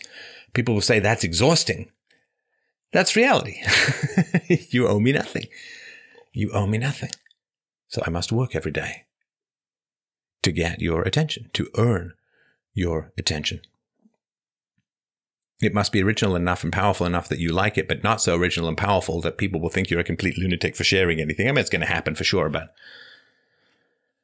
So I steadfastly reject and refuse to endorse systems of thought that give you being special without effort, without creation, without vulnerability. That's why I said to the last caller, write the songs. Go create. Being a bar band is using other people's music to gain attention, being a cover band. And people are paying attention, but not because of you, but because of the songs that they like that you didn't create. You're a live radio. And that's why I said go create something. Go make something. And if you do that, and you're willing to be vulnerable and willing to improve and willing to listen to your audience, you can get attention. You can be special. And it will mean something because you earned it. It wasn't handed to you through some fantasy-based ideology. Well, thanks, John, for the question. I move on to the next caller, but I certainly do appreciate you calling in. It's a very, very important topic, and I'm glad we had a chance to chat about it. Okay, up next we have Nathaniel. Nathaniel wrote in and said, I have developed the basics of a potential theory of ethics. It states that what is ethical for a community is what is in the community's common interests, and the community's common interests are based upon the commonly shared interests of all the individual members of said community to reliably maximize their own interests. I would like to explain my theory to Stefan and see if he agrees with it, and or if it accords with his theory, UPB. That's from Nathaniel. Nathaniel, how are you doing, friend? I'm doing well. All right, all right. Common interests. Common interests. So, yeah, what I mean by common interests is so a community's common interest is to disallow actions that would make it so that everyone in the community can't trust each other to not violate their interests that don't harm other people's interests. I'm not sure I follow. So a community's so the common interest of a community is to disallow Bob from killing Todd, because if Bob kills Todd, then everyone in the community can't trust. Since that was allowed, everyone in the community can't trust each other not to kill each other, since they allowed for one thing. And there's so what is present that is stopping them from allowing another murder. Oh, no. Communities in the modern world, communities enormously benefit from violence. They believe they do anyway. So let me give you an example. The government takes money at the point of a gun. They call it taxation. It's just theft, morally speaking. The government takes money at the point of a gun and hands it out to other people. And if the taxpayer, or the person who is supposed to be paying the taxes, refuses and tries to use force in self-defense, not that I recommend it, then the government will shoot that person. In other words, give us your money or we're going to escalate violence against you until you comply or die. Now, you can certainly say that that's not in the community's common interest. But right now, if you're like a single mom and you have 3 kids by 3 different fathers and you are reliant upon the state for welfare and for healthcare and for subsidized housing and you name it, dental care and so on, then the fact that some people are willing to kill other people to get their money is enormously beneficial to you. So that's the part I'm finding a little confusing. Yeah. Well, so first of all, what I mean by a community in this context is just a group of people who number more than one. And the reason why I define it like that is because I think ethics is basically about people negotiating with people rationally. Sorry, Nathaniel. Maybe you're kind of new to this. This is not me giving a speech and you giving a speech. This is us trying to have a conversation, which means that I responded to what you said. Now your job is to respond to what I said. Okay, so I don't know why we're now off on communities of more than one people, because I gave a rebuttal to your theory that communities don't like violence because it's bad for the community. And I then gave you examples of how communities really like violence because it transfers resources from wealthier people to themselves, and they vote for it repeatedly. And anybody who tries to repeal the welfare state is going to be considered a very bad person by a lot of people. So you have to respond to that rebuttal, not go off on some other speech. So, okay, I'll respond directly to that. So when you say that a community,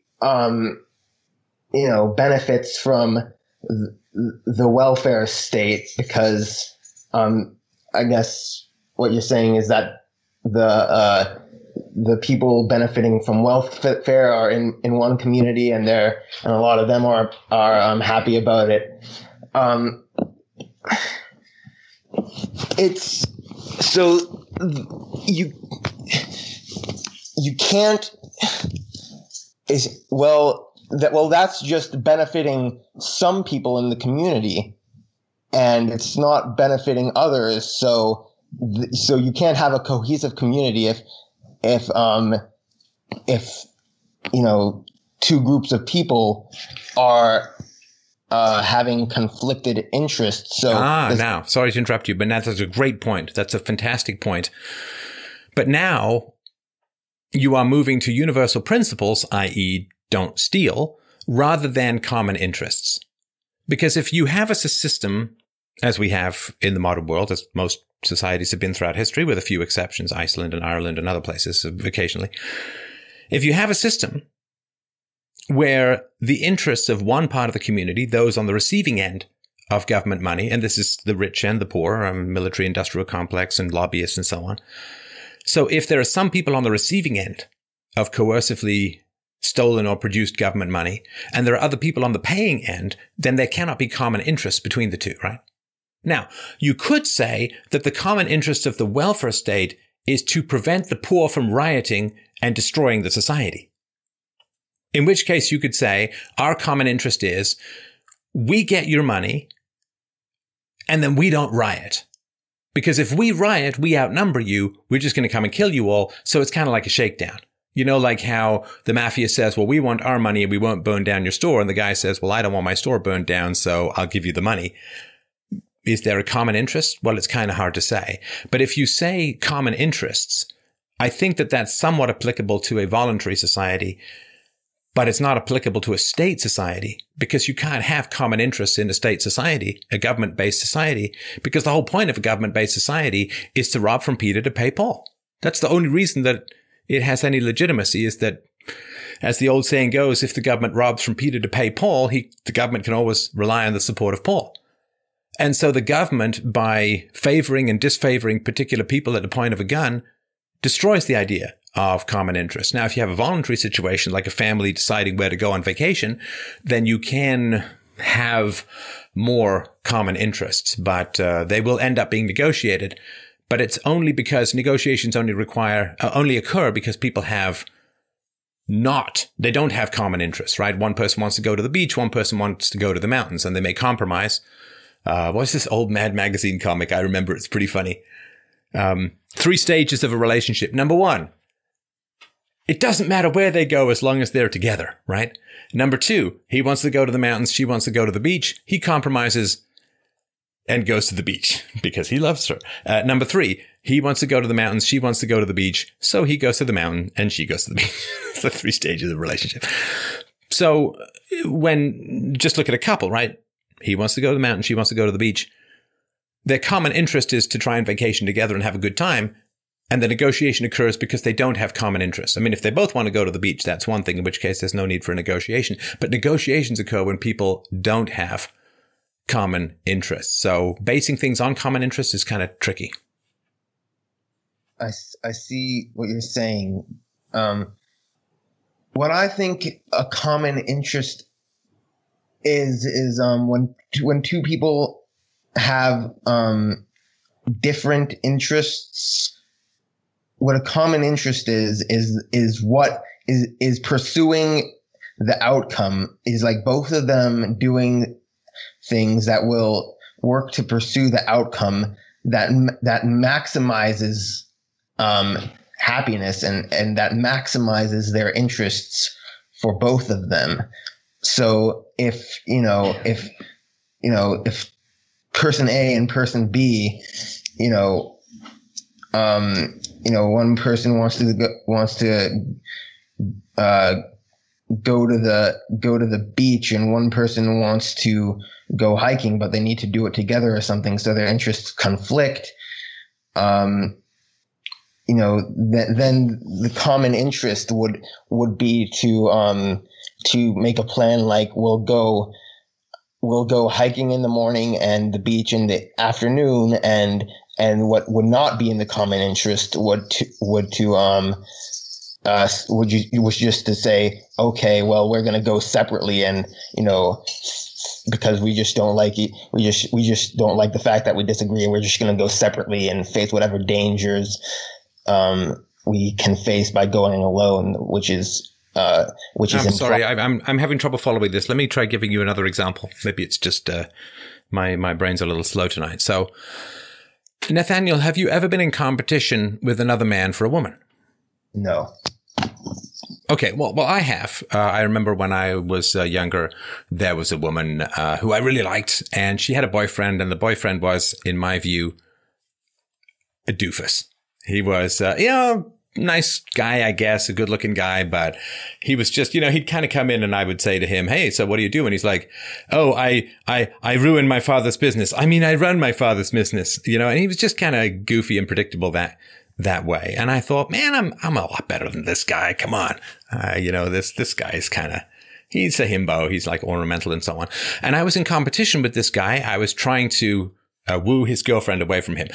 I wasn't explicit. I was just being nice. I was around. I didn't push anything. I didn't do a sort of bungee kiss or nothing like that. I was just around and being positive. And she didn't end up choosing me. I think that was a mistake. But the fact is she ended up choosing him. So she was going to go with him or she was going to go with me, or let's just say it was down to those two, right? Yeah. Now, what are our common interests between the guy and myself? I want the girl. He wants the girl. If he gets the girl, he's happy. If I get the girl, I'm happy. What are our common interests? Oh, I see. So you're describing a situation where there's one, where there's one thing.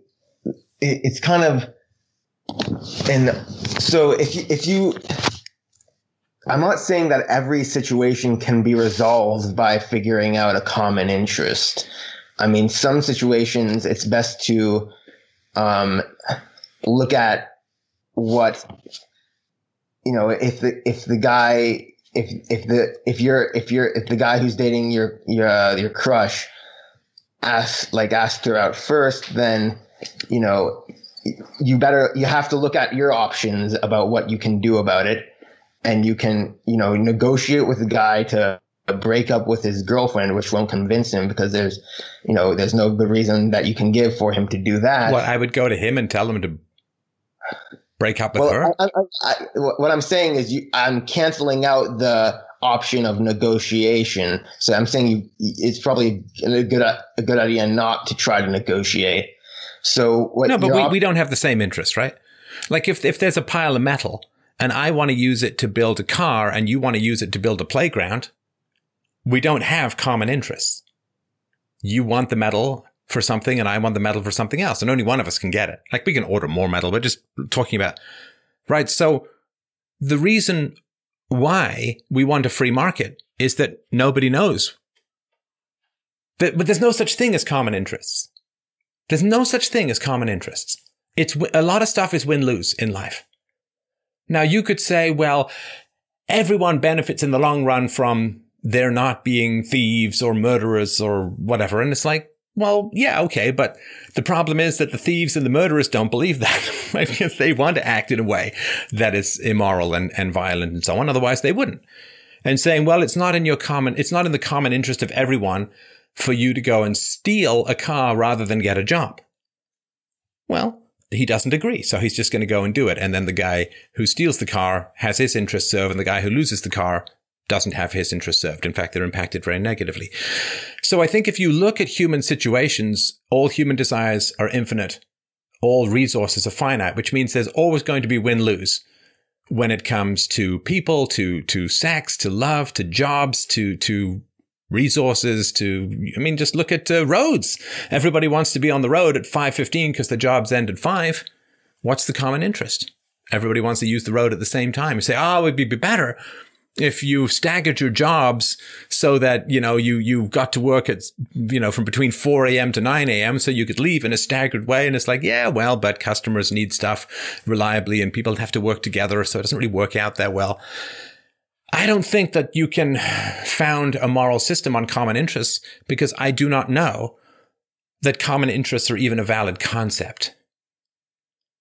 And there is a lot of competition. If people are listening to this show, they're not listening to other people's shows at the same time. So I'm, quote, winning and they're, quote, losing. If they go and listen to other people's shows, then those other people are winning and I'm losing. Where's our common interest?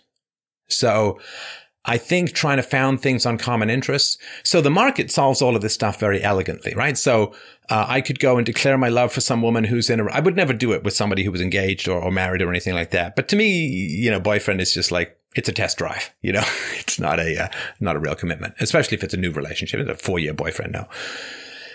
And of course, I was so naive that I thought that somebody who would leave a boyfriend for me would be a trustworthy person and would be emotionally available, which of course they wouldn't. So I was just young and naive and unschooled. But the way that the free market works is wonderful. So if there's a pile of steel and you want to build a car and I want to build a playground, then who gets the steel? Well, whoever bids more for it, whoever finds it the most important, or whoever could. Maybe the playground is going to cost me money, but the car you can sell and it's going to make you money, so you can afford to bid more because what you provide is more valuable in terms of monetary services to other people because they'll pay for it rather than the playground, which is maybe just for my house. My kids will like it, but it doesn't make money and so on. When it comes to land, right? It's the one thing they're not making more of. Well, if there's a plot of land, who should get it? Well, the person who bids the highest, or the person who, if it's completely unowned, homesteads it and works it the soonest. So there are no common interests that I know of. But I do like the free market because the free market resolves these things in ways that are not coercive, right? Who gets the metal? Not the person who shows up earliest with a truck and steals it or takes it, but the person who can bid the most for it. And very rarely do the people who don't get something because they don't bid or not go on a shooting spree or violent or whatever. So resources get allocated to people who want them the most, whether that desire is monetary or something else. The resources go to whoever wants it the most. If you want the land and it's not owned by anyone, you go and homestead it. You build a fence around it, you plow it, you build a house there. Well, you really want that land because you've poured a huge amount of effort in it. So guess what? The land is yours. So I wouldn't try and found things on common interests because it also tends to be kind of a tautology. And I could see this in the question, right? I mean, you say, what is ethical for a community is what is in the community's common interests. And the community's common interests are based upon the commonly shared interests of all the individual members of said community to reliably maximize their own interests. There's no content in any of that. You're just using the word interest like it means something. It's like, it should be what's best for the community. Well, what's best for the community? Well, what the community believes or perceives is best for the community. It's like, there's no answer to any of that. There's no philosophical content. It's just a bunch of positive adjectives. So I would say study UPB. I mean, UPB is the thing. Universally preferable behavior. That's the thing. That's the answer. You can get it at freedomainradio.com.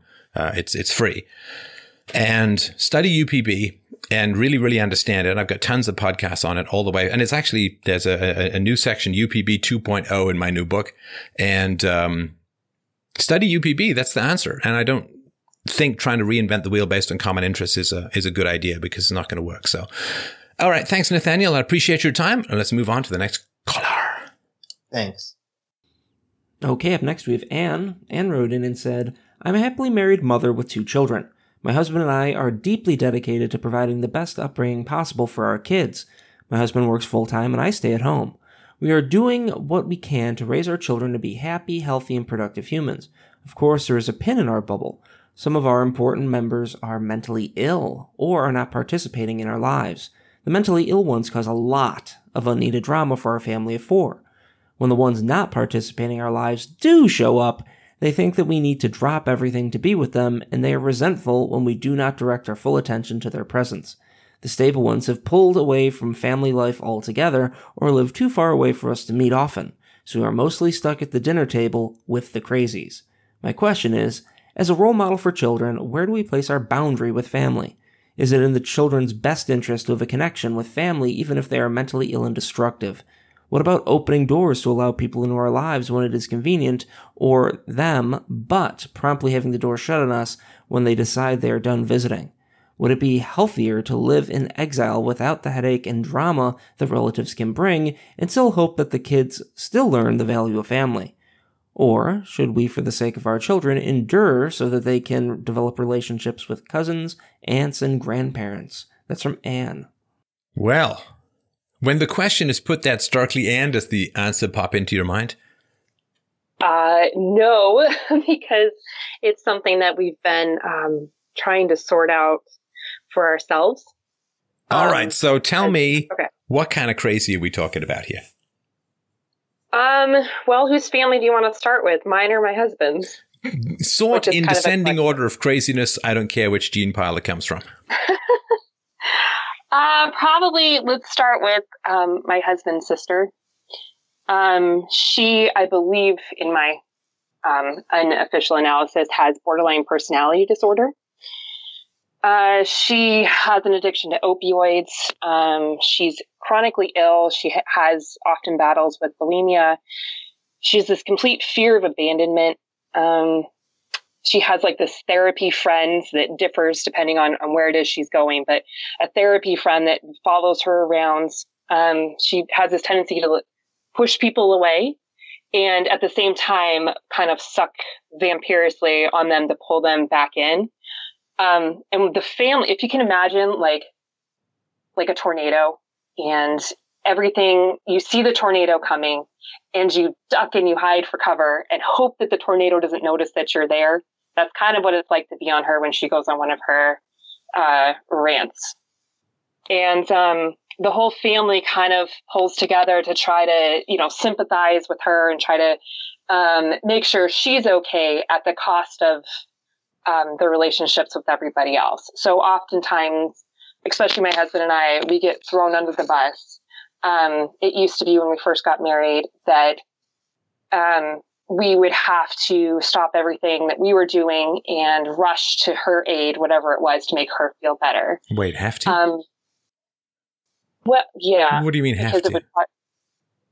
Well, if we didn't, then we'd be ostracized from the family. And oh no, the crazy people won't talk to you? Whatever will you do? Well, I think for my husband it was normal, and for me, like okay, but just don't give me the have to. You made a choice. Yeah. You chose to appease for the sake of maintaining a pseudo connection with nut jobs. Okay, so I just got to be real clear. Don't give me we had to do this. It's like the reason I'm saying this is you said we are stuck at a table with the crazy people, right?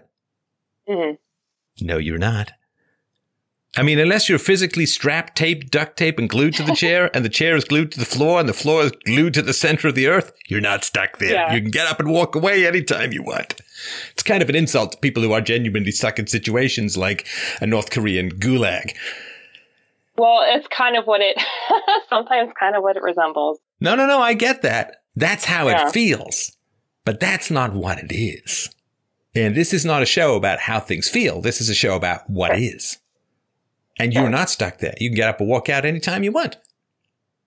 Well, that's where we're kind of stuck at with our... Not stuck there either. What happens? No, I'm not giving you that language, my dear. I'm not, because I want you to be as free as possible, whether you stay or whether you go. I can't give you the language of involuntarism when you are in a perfectly voluntary situation. Okay. What's the impact to the kids if we decide to walk away? Oh, hang on. Sorry. Don't jump the gun yet. I was just pointing out that particular use of language. Because if we've done assault by crazy and the only person who comes up is your husband's sister, that's one thing. How about we get a few more? Oh, great. Just get it all off your chest. Oh, that feels so good. There's my mom. And my mom was a great mom when I was little. However, after my parents were divorced, she got into the New Age movement and kind of... How old were you when your parents got divorced? I was 5. Okay. Maybe 6. And she started getting really into the New Age movement. And that's when things started changing. She stopped being, she stopped doing her hair. She stopped doing her makeup. She stopped buying normal food. Let me guess here. Is your husband's sister younger than he is? She's older. Oh, she's older. Okay. Sorry. Go ahead. Yeah. So she's the older sister. So back to my mom. And then she kind of keeps trying out these new personalities. So she goes through some very weird stages, and she is either present. She's always present with what it is she chooses to do. So when she chose to be a mom, she was great. When she chose to do the New Age movement, it was like all her energy went into that. Then she goes off on these other tangents and pours all of her energy into that. And she just happens to sometimes show up in town. And we just kind of have to, we have to drop everything and pay attention to her and do what she wants to do. Otherwise, she says, oh, I didn't get to see my grandkids and I didn't get to see you. And did your mom go New Age right after the divorce when you were 5 or 6? It was very shortly after. Okay. She did end up going to school as well for New Age programs. And so she pretty much... okay, I'll let you get away with using the word school with New Age crap. I just, that's right on the edge for me. But yeah, okay, you could be trained in irrationality. Well, it was a lot of money, and it was 4 years of her life. Sure. Yeah, no, there's profit in crazy. There's profit in selling crazy to crazy. All right. Sure. All right, who else have we got? My dad, I'm actually very close with him. I've always have been. We've had trouble in our relationship, but he's suffered on and off with chronic depression, some rage behaviors. Sometimes he's suicidal. So, that was present. And sometimes, things still come up every once in a while. My full sister with my mom and my dad, she is bipolar, and she's diagnosed or you diagnosed? She was diagnosed by a therapist. She doesn't accept that diagnosis, but she was diagnosed by a therapist. Does she take meds at all? She did take meds for a little while when she was a teenager and had my dad supervising her. Once she became an adult, she stopped taking the meds. Wait, having the depressed, rageful, suicidal guy was in charge of the bipolar? Oh, he was the most stable one out of my mom. Okay. Sure. All right. It was easier to live with dad than it was with mom. Right. This grenade is the most stable pineapple in the bunch. All right. Right. Who else have we got? There's other people in my husband's family that, we choose not to interact with as much. But they kind of have some of the more bipolar. There's some choice. Or borderline personality issues. Yeah. So when it comes to your husband's family, you have some choice. You choose not to interact with as much, right? You're stuck with some people, but with some people you have choice, right? Right. Okay. At least that's how it feels. I'm sorry, that is a very womanly thing to say. But hey, man, that's how it feels. It's like, I'm afraid that doesn't work here. Not an argument to say it feels like something. Right. Sorry? But how do I prove that? How do I... You can't prove it. It's a feeling. It's not... feelings are not tools of cognition.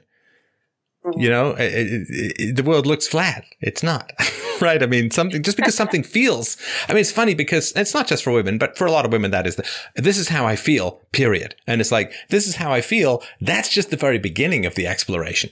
Why do you feel that way? How does it compare to reality? But for a lot of people, it's like, hey, man, these are my feelings. Deal. And it's like, kind of don't have to, really shouldn't take that as the end point, but rather the starting point. Okay. All right. Is there anyone else you wanted to mention? Those are the main playing characters in terms of important people that could be in my children's life. We do have some like close cousins and things that are, I don't know, for lack of a better description word to encompass it all, but they're liberals, they're professors, and they really don't like me in general. So for various reasons, but in any case, so those people in the family collude with my sister-in-law, and it kind of turns into a big shitstorm. Right. And I don't want the specific ages of your children, but are we talking babies, toddlers, latency, teenagers? What do we got? Between kindergarten age and 6th grade. So elementary school age. A little bit of a spread. All right. Doesn't matter. just noticing it to move on. All right. Tell me about... Well, they're only a few years apart. I'm sorry? I was just giving you the range. They're only a few years apart, but I was just giving you the all right. So tell me about how you're close to your dad. Depression, rage, suicidality. How do you get close to somebody who's that way? He, in my early childhood before the divorce, it wasn't that way at all. Between he and I, he was my hero. He was my daddy. He was a very, very important person in my life. And then we had, unfortunately, he was accused of sexually molesting me by my elementary school, and it never happened.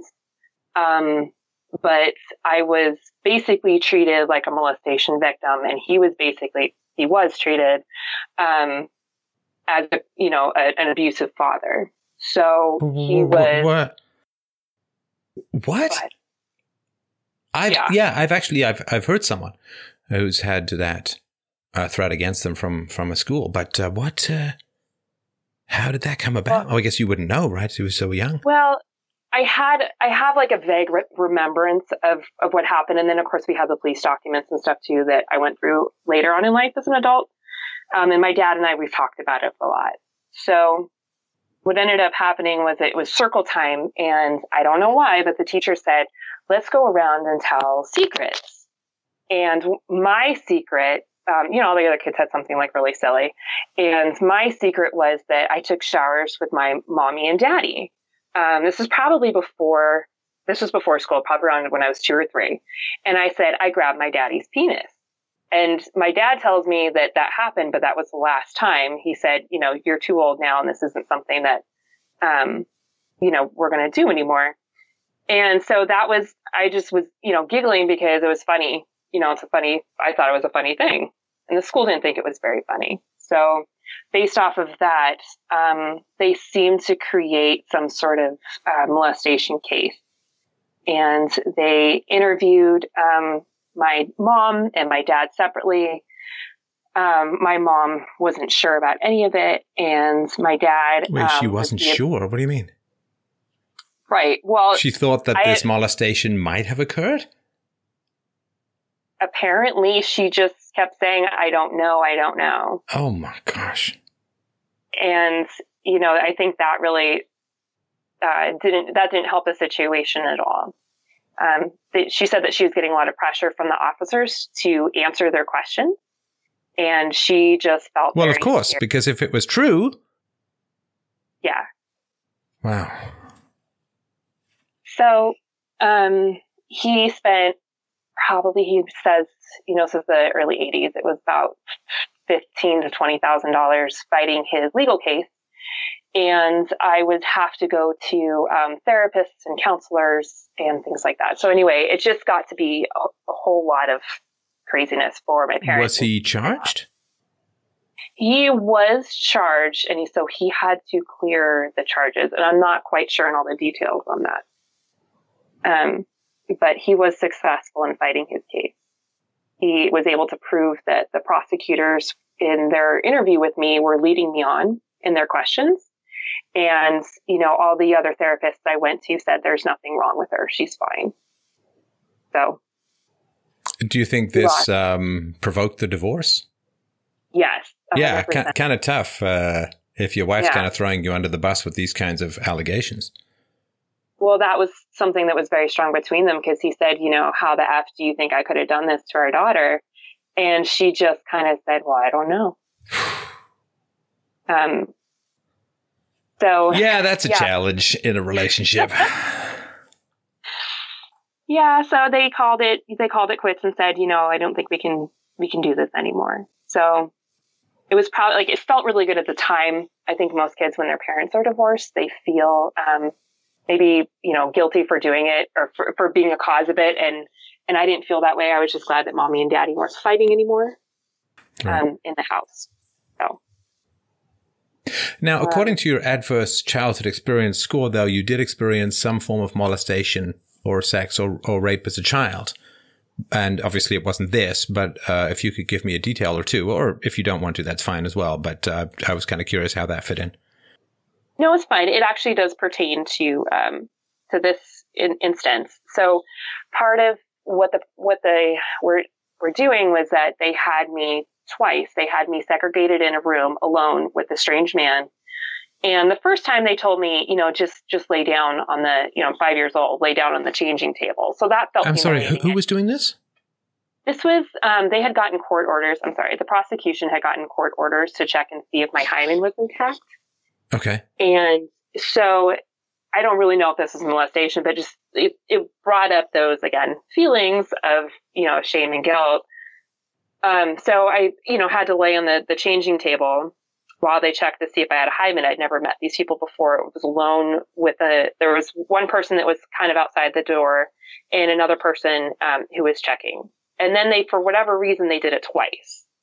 And the second time, I remember fighting them because I knew what it was. And I was fighting them on it. And they told me that I had to do it and then I could get candy afterwards. So, are you kidding me? Candy from strangers? No. Oh, my God. Candy from strangers that are touching you, yeah. So that was really interesting. I didn't know whether to count that one or not, but it definitely came up with those feelings of I've never had anybody, touch me in that way. So, and my parents didn't know about it. They weren't informed and they weren't contacted. My dad only read about it later on. Once the court cases had cleared, he could get all the documents. And the verbal abuse / threats that you checked? Because of my dad's rage behavior, sometimes he would get not necessarily angry at me specifically, but it would come out in other ways, such as he'd get really mad at something and some things would fly across the room, or he would, yell aggressively about something, stomp around. There was a period where he was hospitalized, and after he was hospitalized, once he got out of that, the rage behavior became more acute and easily triggered. Wait, sorry. And when you say hospitalized, do you mean mentally or physically? He was mentally hospitalized. So there was another event that had happened that was just horrendous as well. So you mean from him? It wasn't his fault. He had remarried, and the woman that he remarried, I lived with them. They had a great relationship as far as I could tell. As far as he was concerned, they had a good relationship as well. I'm not quite sure why she married him, but they ended up having essentially 3 kids together. And one day she quite literally picked up all of her stuff, fled to the other side of the country, and said, I'm not coming home. And came up with some other, things that, accusations against him to prevent him from having access to his other 3 kids. So that accusations of sexual misconduct? Yeah, I think she had said at one point that he had gotten angry with her, threw his keys on the ground, and it was scary to her. And then the biggest one was that she said that he had raped her, which I find very unlikely. knowing my dad, and he vehemently. Wait, he threw his keys on the ground and raped her? Well, not at the same time. No, I get that, but those are the two. Which of these things is not like the other? Yeah. So, I mean, those were the things that she had put in the court documents, was that he would get angry and do things like throw his keys on the ground in frustration. And then she said that, he had raped her. And we kind of believe that she was being coached by her sister, who was a caseworker for children welfare. And she just didn't want a husband. She didn't want to live out where we were living. And she just wanted to call it quits and didn't know how to get out of it. And did he end up losing contact with these kids? Yes, unfortunately. He did regain contact once one of the children turned 18. The other two will not talk to him because of the things that their mother has told them, such as if your father, your father will come and kidnap you, like those types of things. So, yeah. So that was real interesting to watch, because from my perspective, I hadn't seen anything like this. And, like I said, I had always been close with my dad. And so I had, never seen anything remotely like what she was talking about in terms of his behavior. Wow. What's with him choosing these women? Well, he got it right on the third try. Wow, he rejected the MGTOW philosophy and stepped right up again. He's always wanted a family. I'm sorry? He's always wanted a family. Right. And to create that life for his children. And so, he's a good looking guy. He makes a decent salary. He really values family. And so he found a woman that she's amazing. So we got lucky with her. And how long have they been together for? Oh gosh, 22 years, I think. 22 years? Yeah. All right. Wow. That's quite something. Yeah, he has a pretty extraordinary story. Unfortunately, he was hospitalized because he just lost it. I mean, between everything that went on with me, his wife leaving him, taking the children. I mean, this is like the second time he was being threatened with losing his children. He just broke down, and that is a huge amount of suffering. Yeah. And unfortunately, my mom was living on the opposite coast from us. And so it was basically just me, without my stepmom. The siblings were split up? My parents had decided that when I was 12 that I could choose where I wanted to live. I could live with mom or I could live with dad. And remember I said living with mom was like, oh my gosh, I had more of a family life. I wanted a family life. I had a mom, I had a sister, I had a dad that were married, and they were providing a good life for us. And I wanted to go be part of that. So when I was 12, I left my mom to go and live with my dad. And when my stepmom left, yes, she was pregnant with twins at the time. And she essentially picked up my sister, everything in the house, and left while I was at school and left me a note on the door. So that's how I came home, and that's how my dad came home. And so from there, she just wouldn't answer questions, wouldn't pick up her phone calls. Wait, she took your sister, like your blood sister? No, I'm sorry. My father had. Oh, your stepsister. Okay. Yeah. All right. Yeah. That's right. I just wanted to check because that seemed a bit of a reach. Okay. Yeah, a little bit.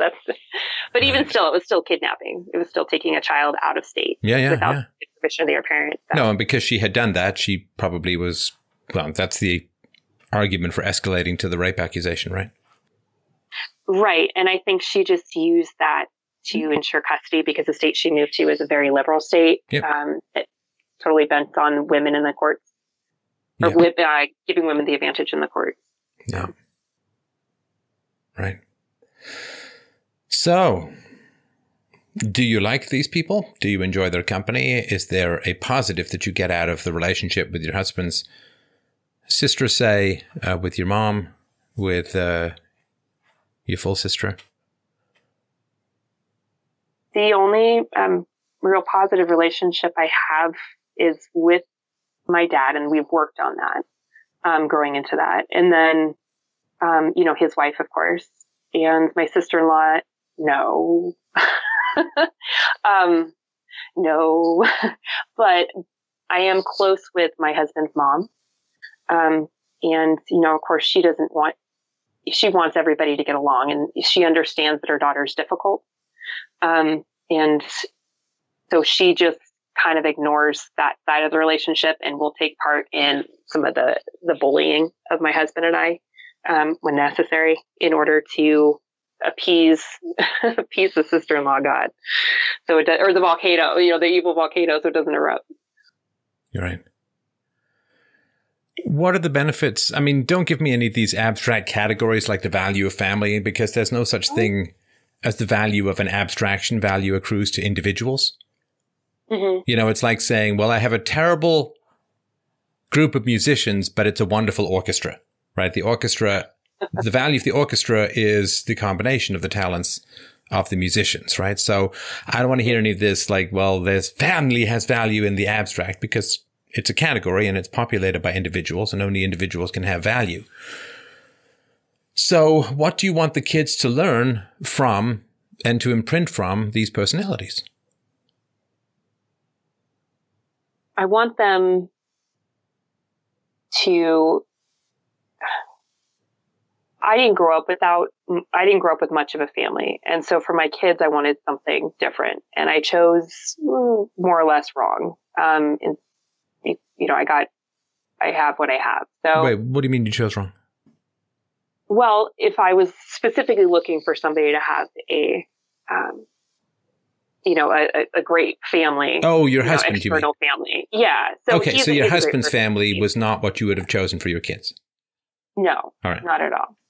And so for them, I can wish all I want, but it's not, it's not there. So I'm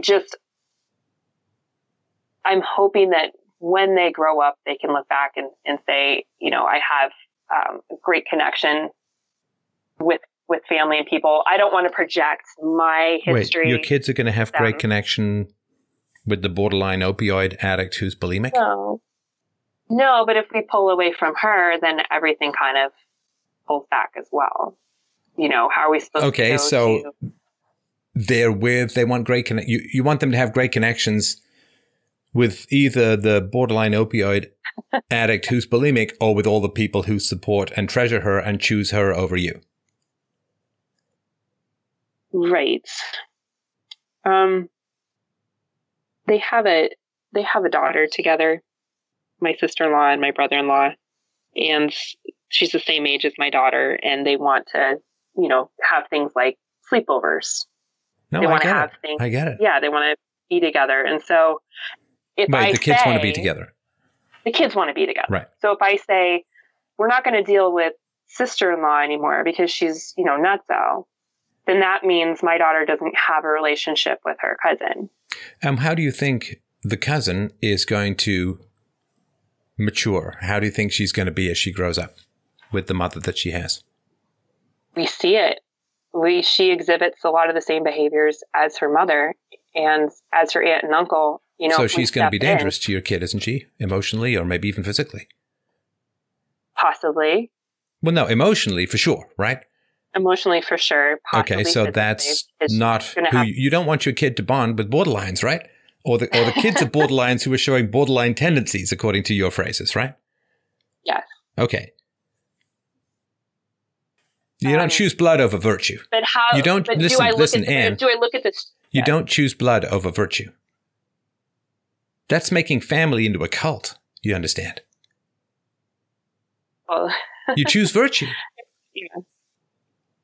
You choose virtue. Biology has served up these convenient companions. Mm-hmm. But if they're crazy, aren't they a toxic substance for your children to be around? Yes. But it's kind of like, to use the Hispanic phrase, you don't get one bean, you get the whole burrito, or you get nothing. It's...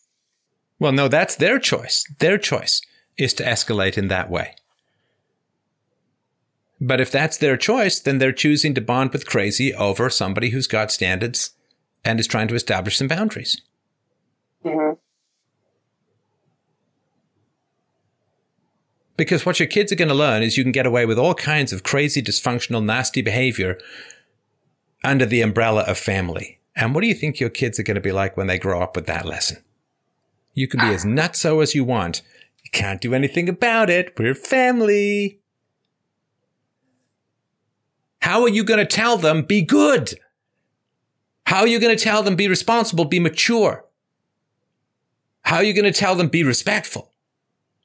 How are you going to tell them to have quality people in their lives? How are you going to tell them not to be so susceptible to peer influence? Mm-hmm. How are you going to have any moral credibility if these are the people you're surrounding them with? Why would they listen to you about virtue, responsibility, maturity, anything when they get older? And how are you going to say to them, don't behave in a crazy manner? Because they'll say, hey, you opened your entire household. You opened up your entire childhood to people who were crazy. You've got no problem with crazy. You welcome crazy into the household. Who are you to tell us not to be crazy? You reward crazy. You love crazy. So it's all about the teenage years, and you know this as well as I do. Parenting is all about preparing for the teenage years when you get corrosive skepticism coming from your children. You did it to your parents. I did it to mine. Any child with half a brain goes through the corrosive nihilistic skepticism with regards to their parents' own values. And they're looking for any chink in the armor by which they can dislodge any form of moral superiority or authority that you have over them. And you gotta not have those chinks in your armor where they can cast you aside and bond with their peers. You have to maintain your moral credibility as a parent, especially if you're raising your children to think rationally. So if you say crazy people are welcome here, what are you saying? I don't have any moral standards for my relationships, and I was more than happy to have my children bond with crazy people and be imprinted upon by crazy people and have to deal with crazy people. And the only reason, the only rational reason, Anne, which I'm beginning to be frank with you as I always am with listeners, you and I know the real reason for this. It's got nothing to do with family and connections and wanting your children to have this. You don't want the conflict of setting boundaries. You don't want the fight that comes from setting boundaries. You don't want the opposition. You don't want the ostracism. You don't want the rejection. You don't want the problems. And so you're willing to sacrifice your kids for the sake of you avoiding problems. Tell me if I'm wrong. That's what I think. No, you were not wrong. That's something that I have recognized. Oh, good. I'm glad I'm not peeing in the wind. Not necessarily sacrificing my children for the sake of it, but that is the result of it. Well, no, if you're exposing your children to crazy people, to abusive people, to dysfunctional people, isn't that negative for them? They may not recognize it at the time, so what? Kids don't recognize that lunch and dinner full of chocolate and candy is bad for them. That's what they want. It doesn't matter what they want. What matters what's good for them, right? Right. Anymore, it doesn't matter what you want. It matters what's good for you. Now, what you want is to avoid conflict. But conflict is not avoiding you. Drama is not avoiding you. You can't invite the vampires into your house and then say, well, my only goal is to avoid vampires. So how do I go about setting boundaries with people like Well, if they're genuinely crazy, you can't set boundaries. That's the whole point of genuinely crazy, right? Right. You know, if you've got the opioid addict who's bulimic, if you've got the new age mom who's trying on new personalities like teenage girls experiment with haircuts, you got bipolar sister, like how you can't set boundaries because they're crazy. It's like trying to hold up your hands to stop a tsunami. Kabloosh, right? Right.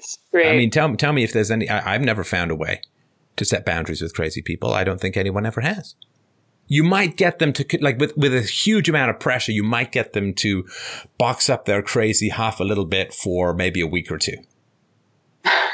Right? If you're like, well, no, you can't do this and you can't do these and here are the consequences, they might grudgingly submit and chew back their crazy for a short period of time, but it's not going to last. So do we say no to family dinners? Do we say no to vacations? Do we say no? Now you're asking me to tell you what to do. I'm going to establish my boundaries with you, Anne, and model the behavior. I'm not going to tell you what to do. Oh, man. I know. It's a drag, isn't it? When you can't outsource your free will and moral responsibility to some guy on the internet. Oh, that sucks. I've got my wrist bracers of like laser repellent. I'm not going to tell you what to do. Come on. This is your family. You got to own what to do. Right.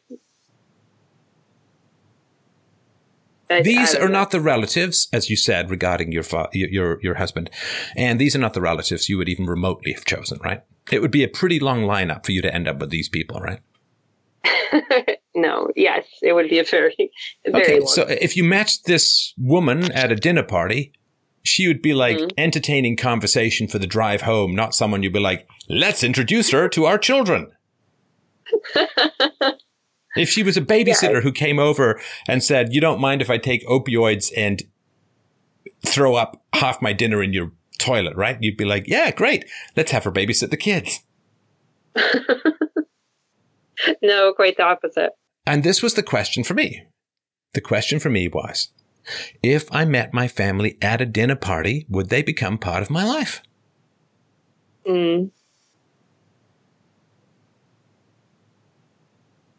Right. And that's values versus coincidence. These people aren't in your life because of values, because of virtues, because of compatibility, because of shared ideals.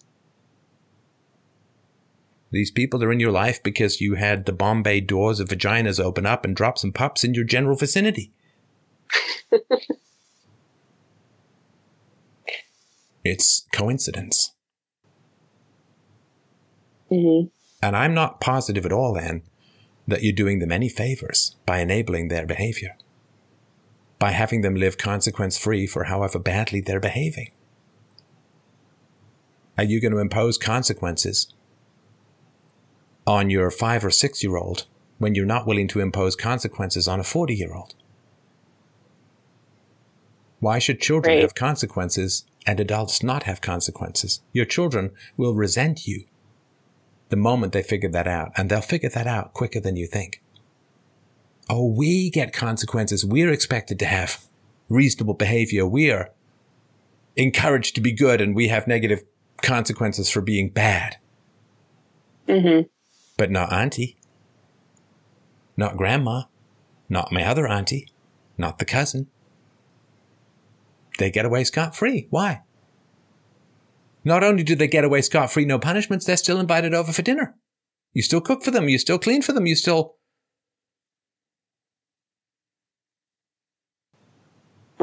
take care of them. So why do they get all this wonderful stuff from you and we get punishment, negative consequences, whatever, however you parent, right?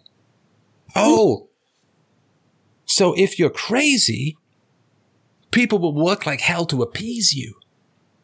If you're crazy, you can dominate the good people with threat of acting out. So the crazy people have the power, and the good people appease them constantly.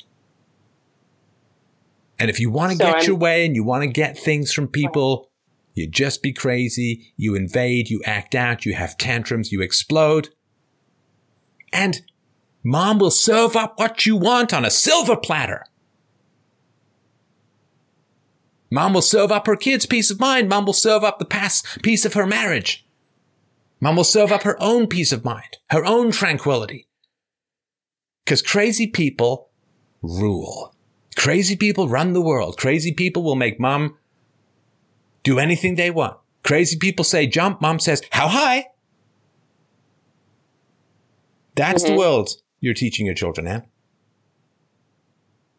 You want to be in charge? Just be nuts. And the good people will appease the living crap out of you from here to kingdom come. That's how you get things in this world. You threaten people. Yep, I see that time and time again. You're right.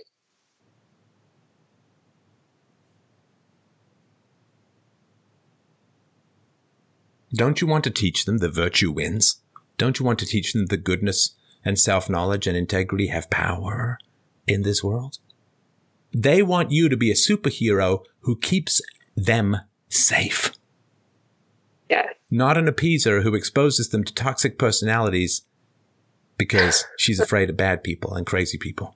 And I know we say crazy. Some of it's bad. I think that the mental illness thing is way overused. I think sometimes people are just really mean and vicious and manipulative and nasty, controlling. I think it also helps explain the behavior. So instead of internalizing it, it is, at least with, the sister-in-law, a way that we can say, okay, here's what's going on with her. These are some of the symptoms that she has, and this is why she's behaving this way. But you're right. People, they swirl around her to give her exactly what she wants. And you understand that is so bad for her. Love is a complex thing. Let's say that you have some affection for this woman. You understand that appeasing her crazy only feeds it. You're making her worse. If you care for crazy people, stop appeasing them, because that gives their craziness power and dominance over you, but fundamentally over them. They can't dislodge the demon of nuttiness if it constantly gets what they want. If their strategies work, they won't change them. Well, you know how it is. You can tell somebody that particular speech 100 times over, but it's, when you recognize that you're doing that exact same thing yourself. I mean, I didn't walk into this knowing how to treat her, but I definitely know how to do it now in order to get the monkey off her back. Yeah, the bullying works. And then you're like, I can't believe she's still a bully. Of course, she's still a bully. It works. And, the few times you do stand up, everybody comes after you. So it's just... Well, yeah, and you can say to them, listen, you guys can enable her all you want. I care for her too much to appease her craziness. She needs to know that this is unacceptable behavior. She's a mom. I care for her daughter. I care for her husband. I care for the peace of the family. I'm done. Appeasement is done. That is wrong. That is bad for her. And that is teaching our children that bullies always get their way and good people fold like a cheap tent. To hell with that. To hell with good people appeasing. I know we're sensitive. I know we're nice. But where does it get us?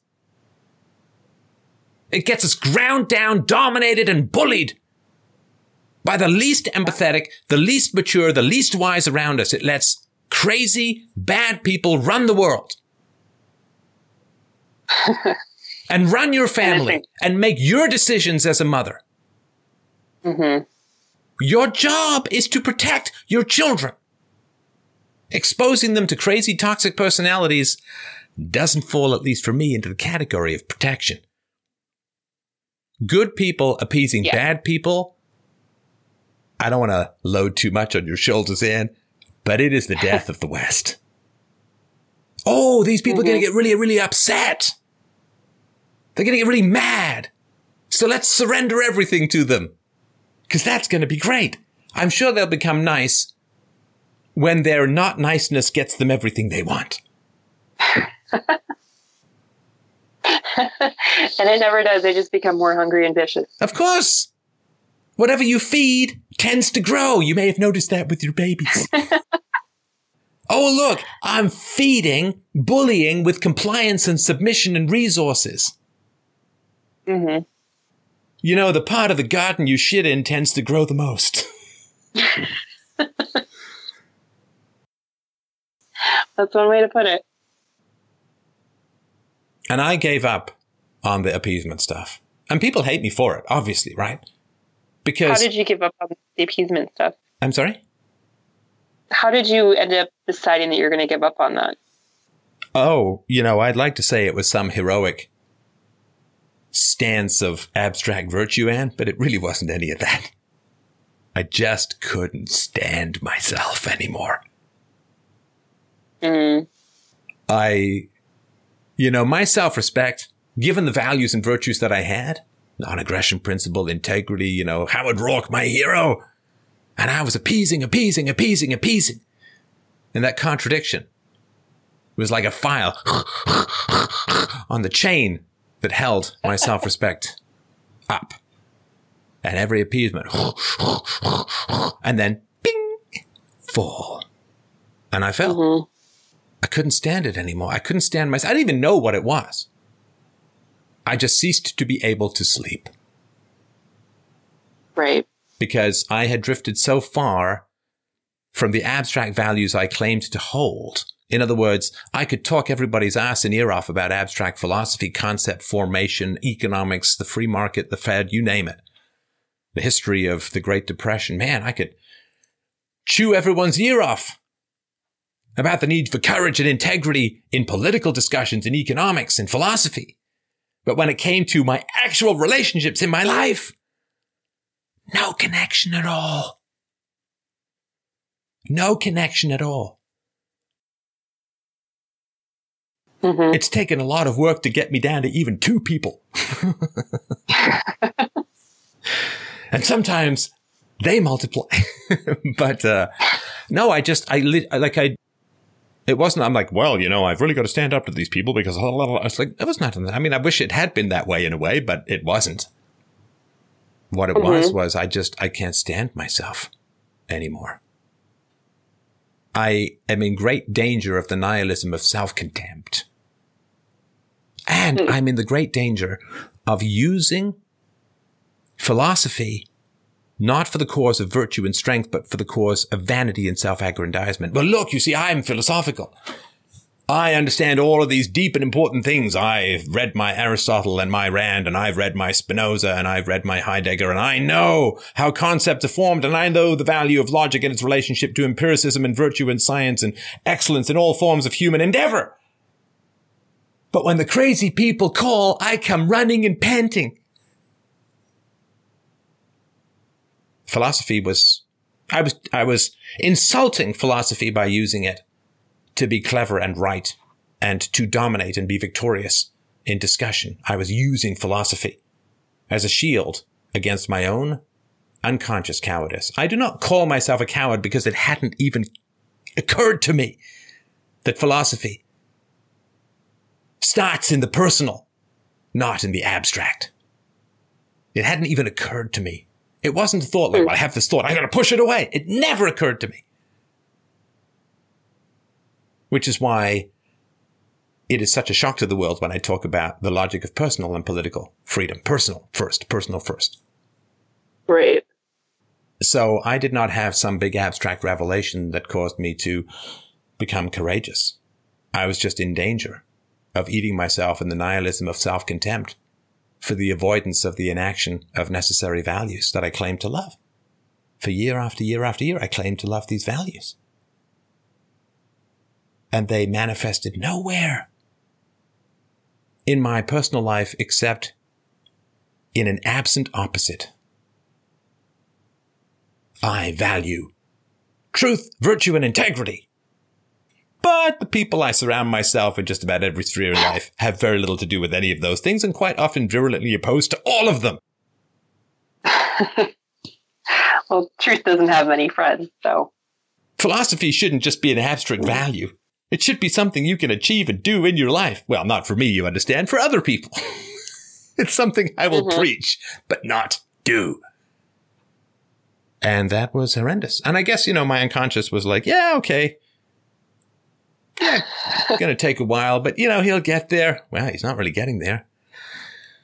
Okay, I guess we'll send him some bad dreams. We'll send him some anxiety. And, we'll give him a couple of cattle prods of nervousness. And I'm sure he'll, figure this out. This isn't brain surgery. These are all the values he claims to love. It's right there in the fountainhead. Peter Keating's mom. It's not complicated.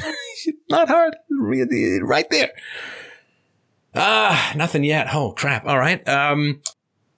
I'll tell you what, why don't we have, I don't know, let's throw him some significant business challenges faced that are directly resulting from the lack of ethics of those around him.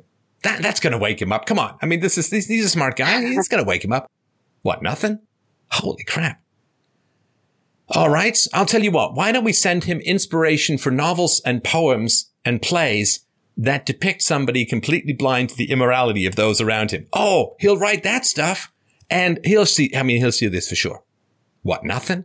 Guy just wrote a 1,200-page novel about this entire he's got nothing? Right, that's it. Turn off the sleep. That's it. Turn off the sleep. I don't care. Until he wakes up, he don't get to sleep anymore.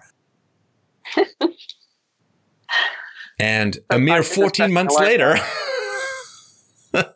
in China, a mere 14 months later, I began to have an inkling that I might not be living with the most integrity possible in the known universe. I shouldn't laugh because, man, it was rough. Oh, man, it was rough. Yeah. And it was like within spitting distance of self-destruction. And that's how deeply embedded these things are. Yeah. And this is how much we all serve crazy people. I mean, people tune into CNN. We are all programmed to serve crazy people because our current society can't function if we don't.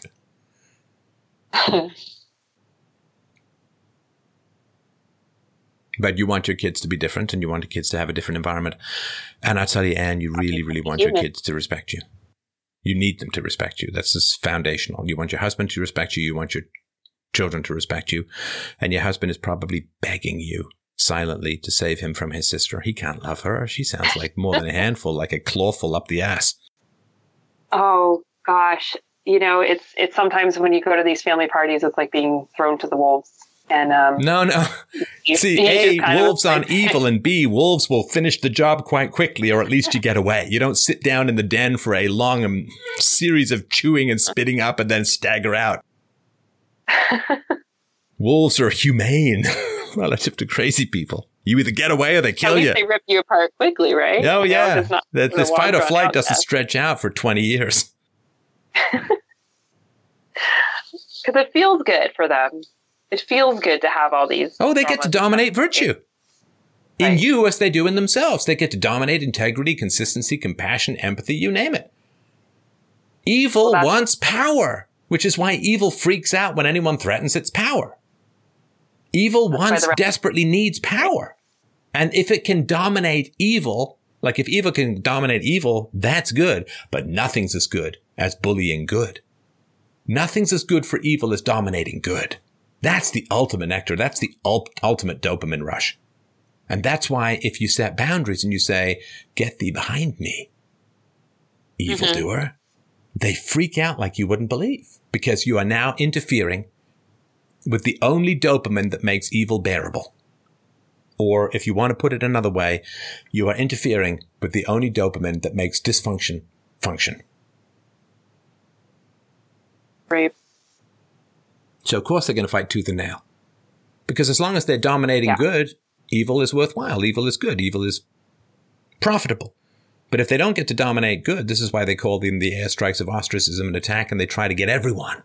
Oh, do you know what Anne said? Do you know what Anne did? I can't believe it. She's doing this. She's doing that. She's terrible. And they whip everyone up, and they get the mob going, and the pitchforks come out, and the torches come up, and everyone comes charging at you. Yes. Because you must get back into the livestock farm of being dominated by bad people. Because that way, being bad becomes sensible. See, if evil can't dominate good, then evil is useless, futile.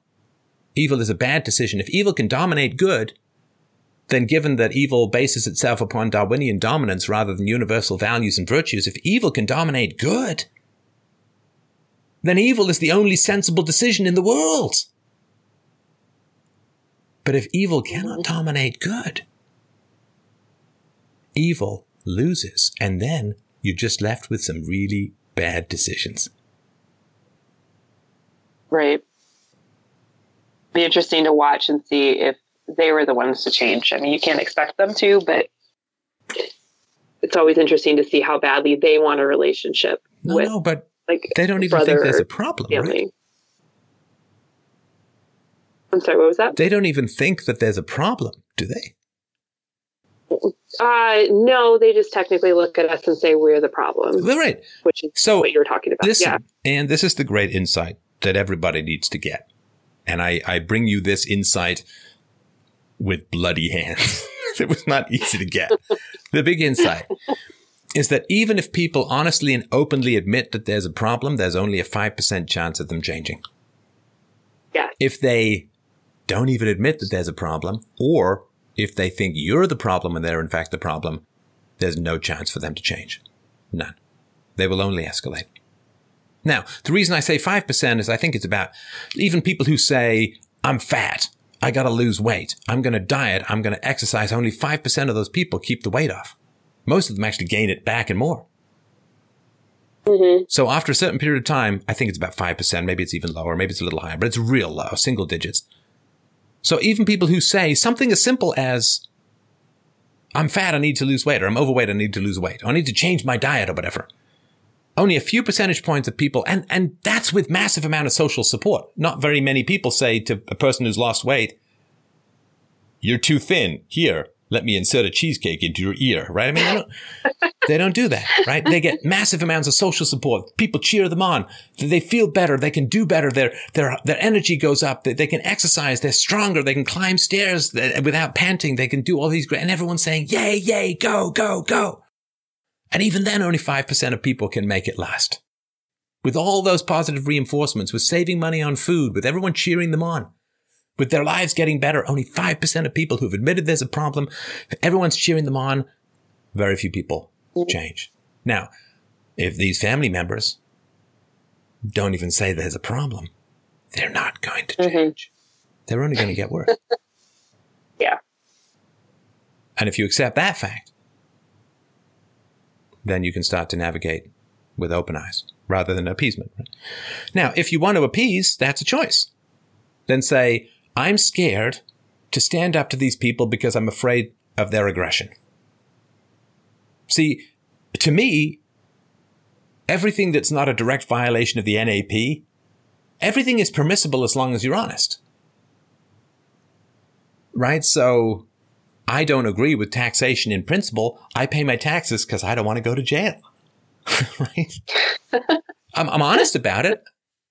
Yeah. So, I mean, if you want to say these people terrify me, I'm really frightened of conflict. I'm frightened that they're going to bring attacks against me. I'm frightened of feeling lonely because there's a gap between dealing with dysfunctional people and actually having healthy and positive people in your life. I don't want to cross that desert because I don't know what's on the other side, if anyone. Mm-hmm. I'm willing to surrender my children up to dysfunctional people because I'm scared of setting boundaries. Right. As long as you're honest with yourself, sure. I'm willing for my children to end up completely disrespecting me because I would rather expose them to toxic, crazy people than set boundaries because I'm scared. Well, I think if you're honest, the reason I say all of this is not that I think, I mean, of course you shouldn't serve your children up to this kind of dysfunction, but if you're honest enough with yourself, you won't do it. Because it'll become so clear what it costs you and what it costs your children that you won't even be that tempted. So this relentless honesty. Now, if you say, well, I want my children to grow up with a sense of family and I didn't have as much family and it's a good thing. And, she likes her cousin and my daughter and, we can have some good time. Like, then you're not being honest because then you're pretending that there's something going on that's not what's going on. What's going on is you're afraid of being lonely. You're afraid of being ostracized. You're afraid of being badmouthed. You're afraid of being attacked. And so you appease. I believe that's the truth of what's going on. All this other stuff just seems like a bunch of frou-frou, a bunch of excuses, right? It's pretending that there's value in really crazy, dysfunctional people. Well, that's one of the reasons why I called too, because it's easy to look at other people and say, this is what I see going on. It's a much harder thing to look inward. And especially with how much dysfunction it has caused, it's really hard for us to look inward and say, okay, well, this is what's going to be. We know how, like, if it was just us, we know what we would do. What would when you you have kids involved, we would run. We're done. Wait a minute. I'm sorry. I'm so sorry to interrupt you because I just had a long speech, but I don't want to pretend my mind just wasn't blown. Yeah. So if it was just you and your husband, you'd run from this family. But because your children are involved, you don't. Because the question, my question was, am I projecting onto them what my experience has been and saying, because my experience is really bad with your aunt, because my experience with other family members are bad, because they don't like me because of X, Y, and Z reasons, that means you can't participate in the family. So that was where I was stuck. No, but you said that if there were no kids involved, you and your husband would run. Yes, but because my children... Well, why wouldn't you have those same self-doubts about your behavior if it was just you and your husband? Because it's not just us that we're thinking about. We're thinking about our kids. We know what it is that we... I can't stand these people. I want to get away from them because they're so dysfunctional. Here you go, kids. You deal with them. What? Well, are they going to have that relationship with them? No way. Are they going to have? You can't stand these people. You want to get away from them. Yeah. But you think your kids can handle them. You can't handle them, but your kids can because, they're in kindergarten and grade 6. They could have a completely different experience, I guess is what we were thinking, was that, they would have a different experience with Auntie because there was less, I don't know. Less what? Less animosity built up, less history, less... but don't worry. They'll accumulate that history just as you did. Right? Yeah. It's greatly possible. Oh, so you would blame yourself to some degree, saying, I don't know, like you're holding grudges and your kids don't have the same history, so they won't hold as many grudges. Right. Well, if I was in it, let's just say I was the kid and my mom said, you can't go out and spend time with your aunt because she's nutso. I mean, that would perk up my curiosity. And then you wouldn't say it like that, right? And you wouldn't start off like that. You'd start off by apologizing. Right? Apologizing to my kids. Well, yeah, because if you say, I expose you to people that I consider as so toxic, I would flee the state to get away from them. Yeah. You'd say, I'm really sorry that I didn't stand up for you and protect you from people that I find horrendous. Wouldn't you start off by apologizing to them? Yes. We have had similar conversations. What do you mean? Things come up and the kids notice things. And so, I'll talk to them about a little bit about what's going on and just, apologize that that's kind of how it is. What do you mean that's how it is? If that's how it is, you can't apologize. Yeah. There's no point apologizing. You can only apologize for decisions that you've made. So if you say, I apologize for decisions that I've made, but it's inevitable, then you're contradicting yourself, right? Yeah. Yep. I mean, you don't apologize to your children for getting older, do you? Because that's inevitable. That's a good thing. The alternative is worse. Grow, child. Right. You don't apologize to your children for the fact that there's gravity because that's out of your control. But if you're apologizing, it means that you made a bad decision. But then you can't say, but that's just the way it is, because that's saying that you didn't make a decision. Gravity is just the way it is. Aging is just the way it is. Mm-hmm. Would you and your husband leave the geographical vicinity if you didn't have kids and these people were around? Yes. And we are considering it. Before we had kids, we were considering it just based off of the fact that we wanted to get away and start our lives without the influence. That didn't end up happening. What do you mean that didn't end up happening? God. Well, trying to get you into trying to get free will and choice into you is like trying to put a pterodactyl into a bird cage.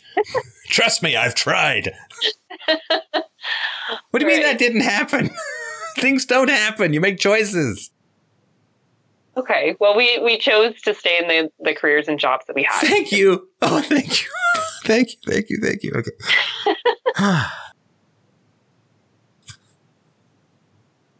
I do know what you mean, and it's just the words that I'm using, but I do know what you mean. Oh, I know it's the words that you're using. Oh, I know, and I know why it's the words that you're using, and that's why I'm pointing it out. Uh-huh. Hot potato, free will. Hot potato, free will. It's the game we play. I've done it too. I understand. Yeah. Well, so you wanted to get away. You think you're moving away, but then when you had kids, you're like, oh no, we should stay. It's just we never took the opportunity to leave.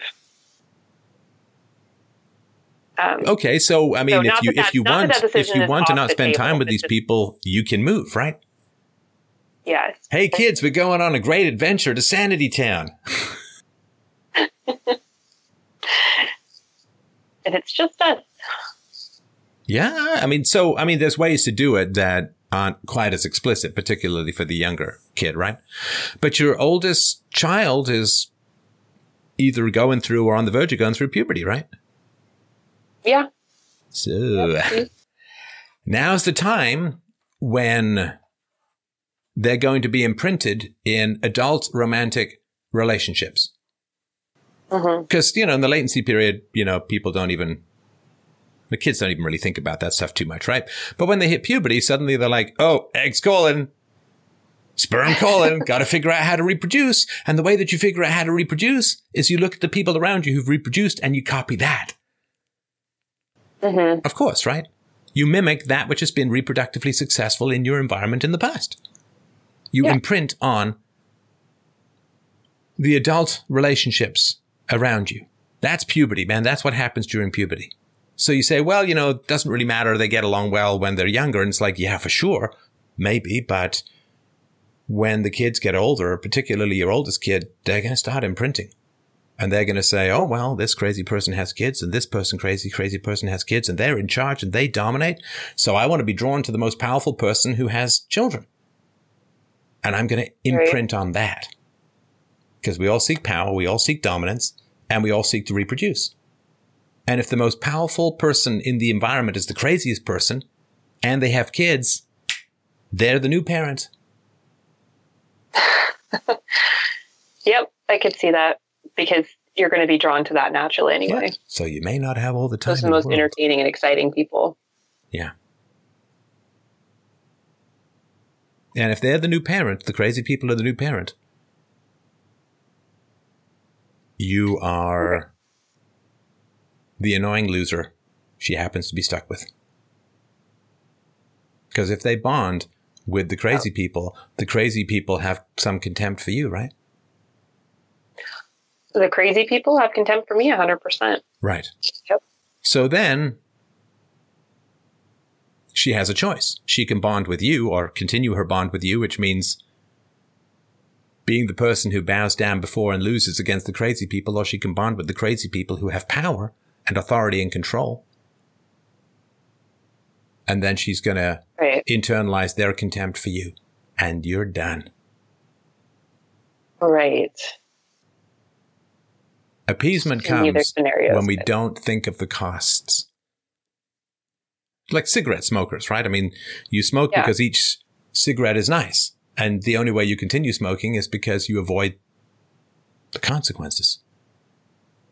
If I'm trying to avoid my children falling into the same trap that we have, then, I'm either going to have to set boundaries and step up to the plate and be the more dominant one in order for them not to either be the appeaser or to join in on the on the pitchforking. Yeah, I mean, you know what it's like with little younger kids, right? So younger kids, for me, it was dinosaurs and trains. Mm-hmm. You're drawn to that which has power. Dinosaurs, big stompy things taller than a building. Of course, you're drawn to that because as a kid, you want power. You acutely feel your deficiency of power, and so you bond in yourself and model yourself and are fascinated by that which has power. For my daughter, it's dragons. She's mad about dragons because they're huge and powerful and glorious and beautiful, and that's what she's drawn to. So we're drawn to that which has the most power For little kids, it can be a number of things. Movie stars, pop stars, firemen who can carry people out of burning buildings, astronauts who can float around the world, policemen who can apprehend bad guys. Whoever has power, we're drawn to. This is why the left wins so much, because they own so much, they control so much. People are just drawn to it, imprinted like gravity well. Now, the teenage equivalent of the little kids' love with dinosaurs and trains and dragons and all the things that have power is who's socially dominant in the hierarchy around me. And I will model my personhood after that person. They sniff out the hierarchy. It's like taking a laser pointer and waving it against a spider web in the middle of the night. You get this sense, this skein, this twisted, half-broken crossword puzzle of stickiness. And you map the social hierarchy around you when you're a teenager, and you gravitate to whoever has the most power. Right. And that ain't you. Yet. Right. I think I definitely, in my oldest one, I see her craving that. What do you mean? I see her craving to feel her own strength and power in life as well. And who has the most power in your environment? It ain't me. Who is it who has the most power? Oh, the people that probably make us run around a little bit. It's probably grandma. Which individual, if you had to guess? Let's wave your laser pointer at the spider web of power, right? So which person do you think has the most power? Who are you the most afraid of? Probably my mother-in-law. Right. Right. Because I actually like her. And if I ditch my sister-in-law, then I lose my mother-in-law as well. She's, you gain your kids. That seems like a pretty good bargain. Yep. And then, my husband loses his mom and his dad. And so that's, I think, probably what we're most afraid of with leaving behind sister-in-law. And that's why we comply and jump through hoops, is because we don't want to lose the favor of mom and dad. And it's not a good power, right? I mean, it's not like she has the power to enforce boundaries and good behavior in people, right? No, she.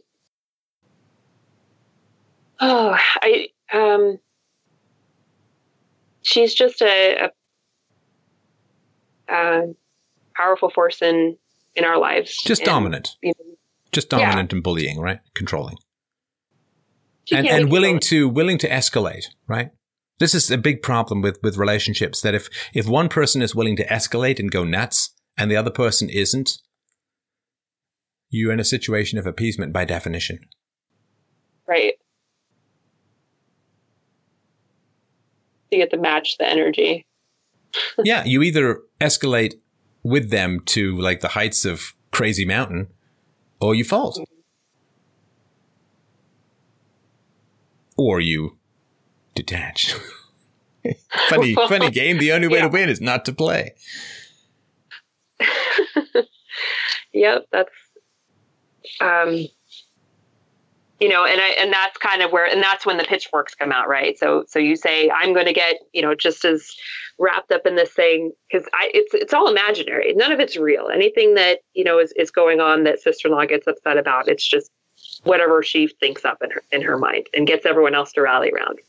So then if you escalate it to the same point, then that feeds it. But if you don't pay any mind to any attention to it, then that also, feeds it as well. So you have to completely pull back and abandon ship, and then everybody's mad at you and comes at you with the pitchforks. But here's the big issue, Anne. The big issue, I don't think, even has to do with your family of origins. And I don't want to sound unsympathetic to your dilemma, because it is a huge dilemma and I have massive sympathy for it. So I don't want to be glib and say, well, the answers are easy and you should just do X. And right, it is a horrible, horrible dilemma. And I don't have an enemy bad enough that I would wish this kind of situation on. So I really, really want to just express my massive sympathies for even having these challenges and these problems in your life. This is what nobody would ever wish for, nobody would ever want. And you'd give just about anything to not have this situation. So I just wanted to really express that, because I've been kind of like tough guy, but you know, I'm giving my own sort of history with how difficult it is. So I want to mention that. You have to be tough. I mean, like I said, nobody likes hearing the truth, but if you don't say it, if you can't even, you know, work out the truth for yourself, and you got to call into a radio show and ask a stranger over the internet, you know, what am I doing here? What's actually happening and going on? I mean, obviously. Strange, but not a stranger. Sure. All right. But here's the challenge, is that what's this going to do to your relationship with your husband? Because your relationship with your husband has been forged and formed to a large degree, certainly since kids, with this mutual appeasement. And so is this going to be a challenge for your relationship with your husband? Because are you guys going to maybe end up on the same page about how to deal with things moving forward? I believe so now. Obviously, probably like 6-7 years ago, we struggled a lot through a lot of things because of his family. And we just kind of got to the point where we said, you know what, F this, you know, we don't care anymore. And we're not going to jump through as many hoops. And people got mad. And then, you know what the strangest thing is that they kind of stopped being as mad at us. And we stopped being in the middle of the tornado and the target all the time. And then, you know, of course we had kids, and then the decision was, you know, let's try to re-enter the family and, you know, allow them to have relationships with grandparents, aunts, uncles, and cousins. So I think we would obviously decide together, but he and I are on the same page more or less, because we have gone through so much family BS together. We know more or less where each other stands. And so he was encouraging me as well to call on his radio show. I mean, he's watching the kids. He's curious to know what your answer is in our conversation as well. What do you think your eldest child would say if you asked her about these relationships? I'm not saying you should or shouldn't. I'm just kind of curious what she would say. She would probably be upset about it. No. Okay. If you asked her about these relationships, not if you came to her with a conclusion. Go faster. Okay. She would say she's probably noticed things. I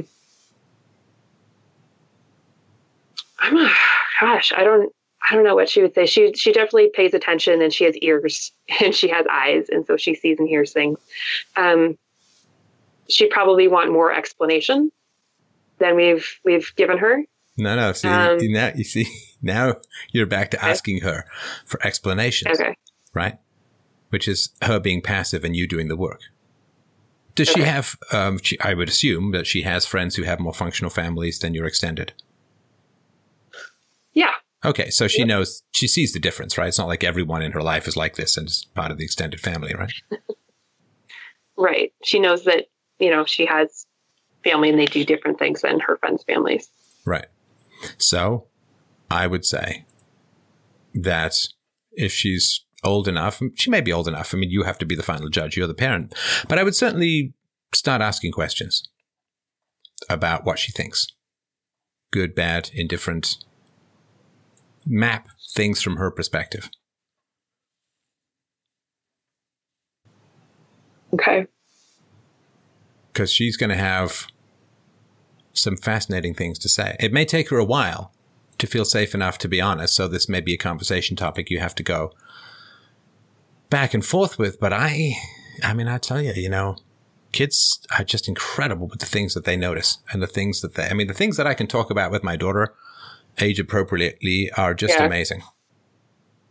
And she's younger than yours. She's quite articulate. I'm sorry? She's quite articulate. She and I, we do talk a lot. I don't doubt it. You know, if your husband's anything like you, then she's got some verbal skills. So, yeah, I would try and map that relationship or those thoughts or those feelings because you need to have the perspectives of those around you so that you can make decisions without being unduly influenced by the unconscious thoughts of others. To make them explicit makes them much more easy to process and deal with, to make sure that you don't make a decision based upon what other people think that you're not aware of. Right.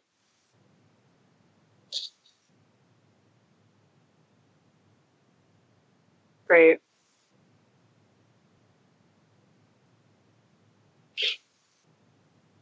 How do you feel about what we're talking about? Sometimes it's frustrating, but it's when you need to hear something. It's almost like a relief. Sure. Because sometimes when you get into situations like this, it's almost like you're the one that's treated like when you're treated like you're the problem, and it kind of makes you feel like, oh my gosh, like, am I the problem? Am I the crazy one? Am I the one that's not understanding this picture?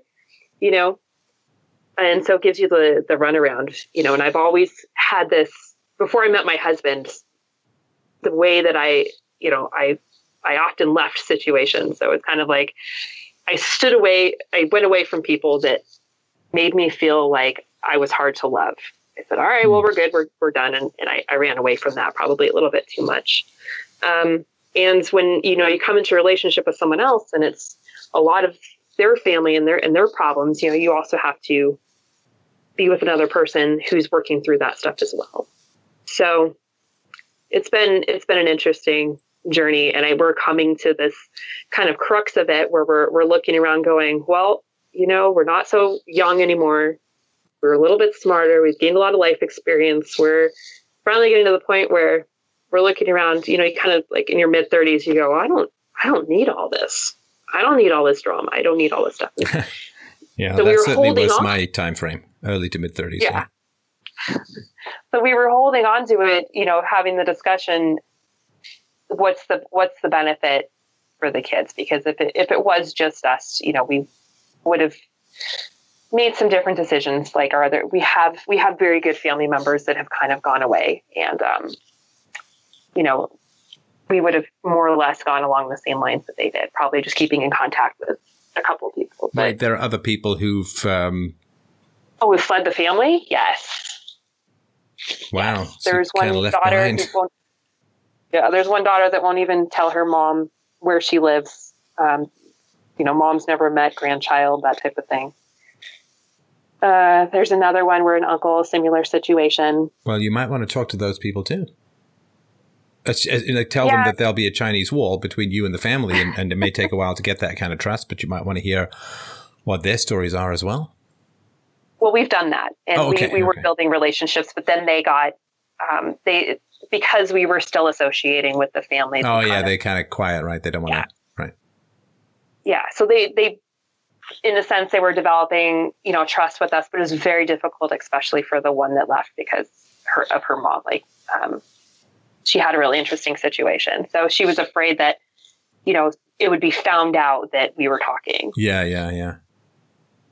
Wow, the real refugees, right? Like real, like don't dox me to mom. That's some pretty rough stuff.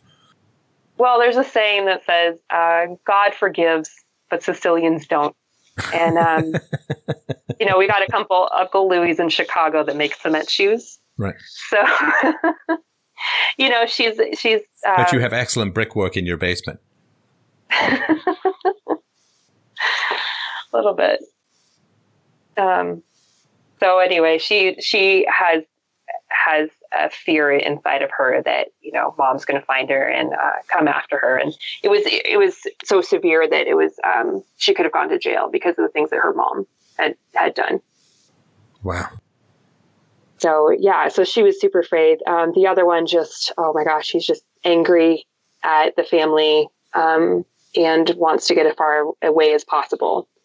So he and his wife, they really don't associate with much of anybody. And then there's somebody else too that's very similar situation. They just are really angry at their dad and don't want to have anything to do with the family or anybody in it. Right. So before all this happened, we really liked them and we looked forward to spending time with them when we would go to places. We pretty much just spent our time engaging with them. So if the people who got away are saner, then you've lost contact with the saner people by staying with the crazy people. Yes. Right. Yep. That's rough too, right? That's because of, mom and dad. Well, for them too, right? Well, yeah. So, and I've always suggested people who were even contemplating taking a break from family that this is something, it's a huge decision. It's very difficult, particularly for the lack of social support that you'll get. And I always strongly suggest to talk to a therapist who's had some experience with these kinds of situations, because it can be a very destabilizing thing to do. I mean, I sympathize with it. I'm certainly open to it as a course of action, because it is a universal principle that you don't have to spend time with abusive people or crazy people. This is just one of these, you can't support women leaving abusive marriages and then not support people leaving other abusive relationships. That's just hypocritical. But again, lack of social support, big problems with it.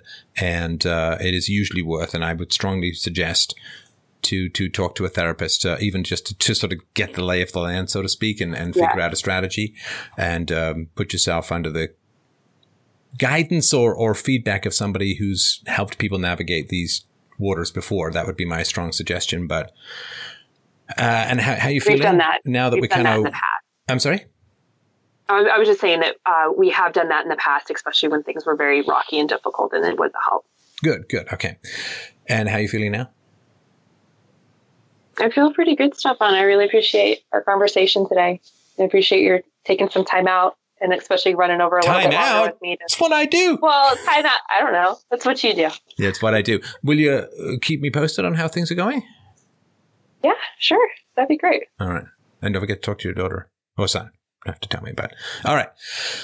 Thank you, everyone, so much. Thank you to the callers. A wonderful, wonderful evening's conversation. It is something that I treasure as part of my week. Please don't forget to pick up your copy of The Art of the Argument at theartoftheargument.com. Of course, you can follow me on Twitter at Stefan Molyneux. You can do your shopping at fdrurl.com/Amazon. And please help us out with your donations at freedomainradio.com/donate. Have yourself a wonderful, wonderful night. I will talk to you soon.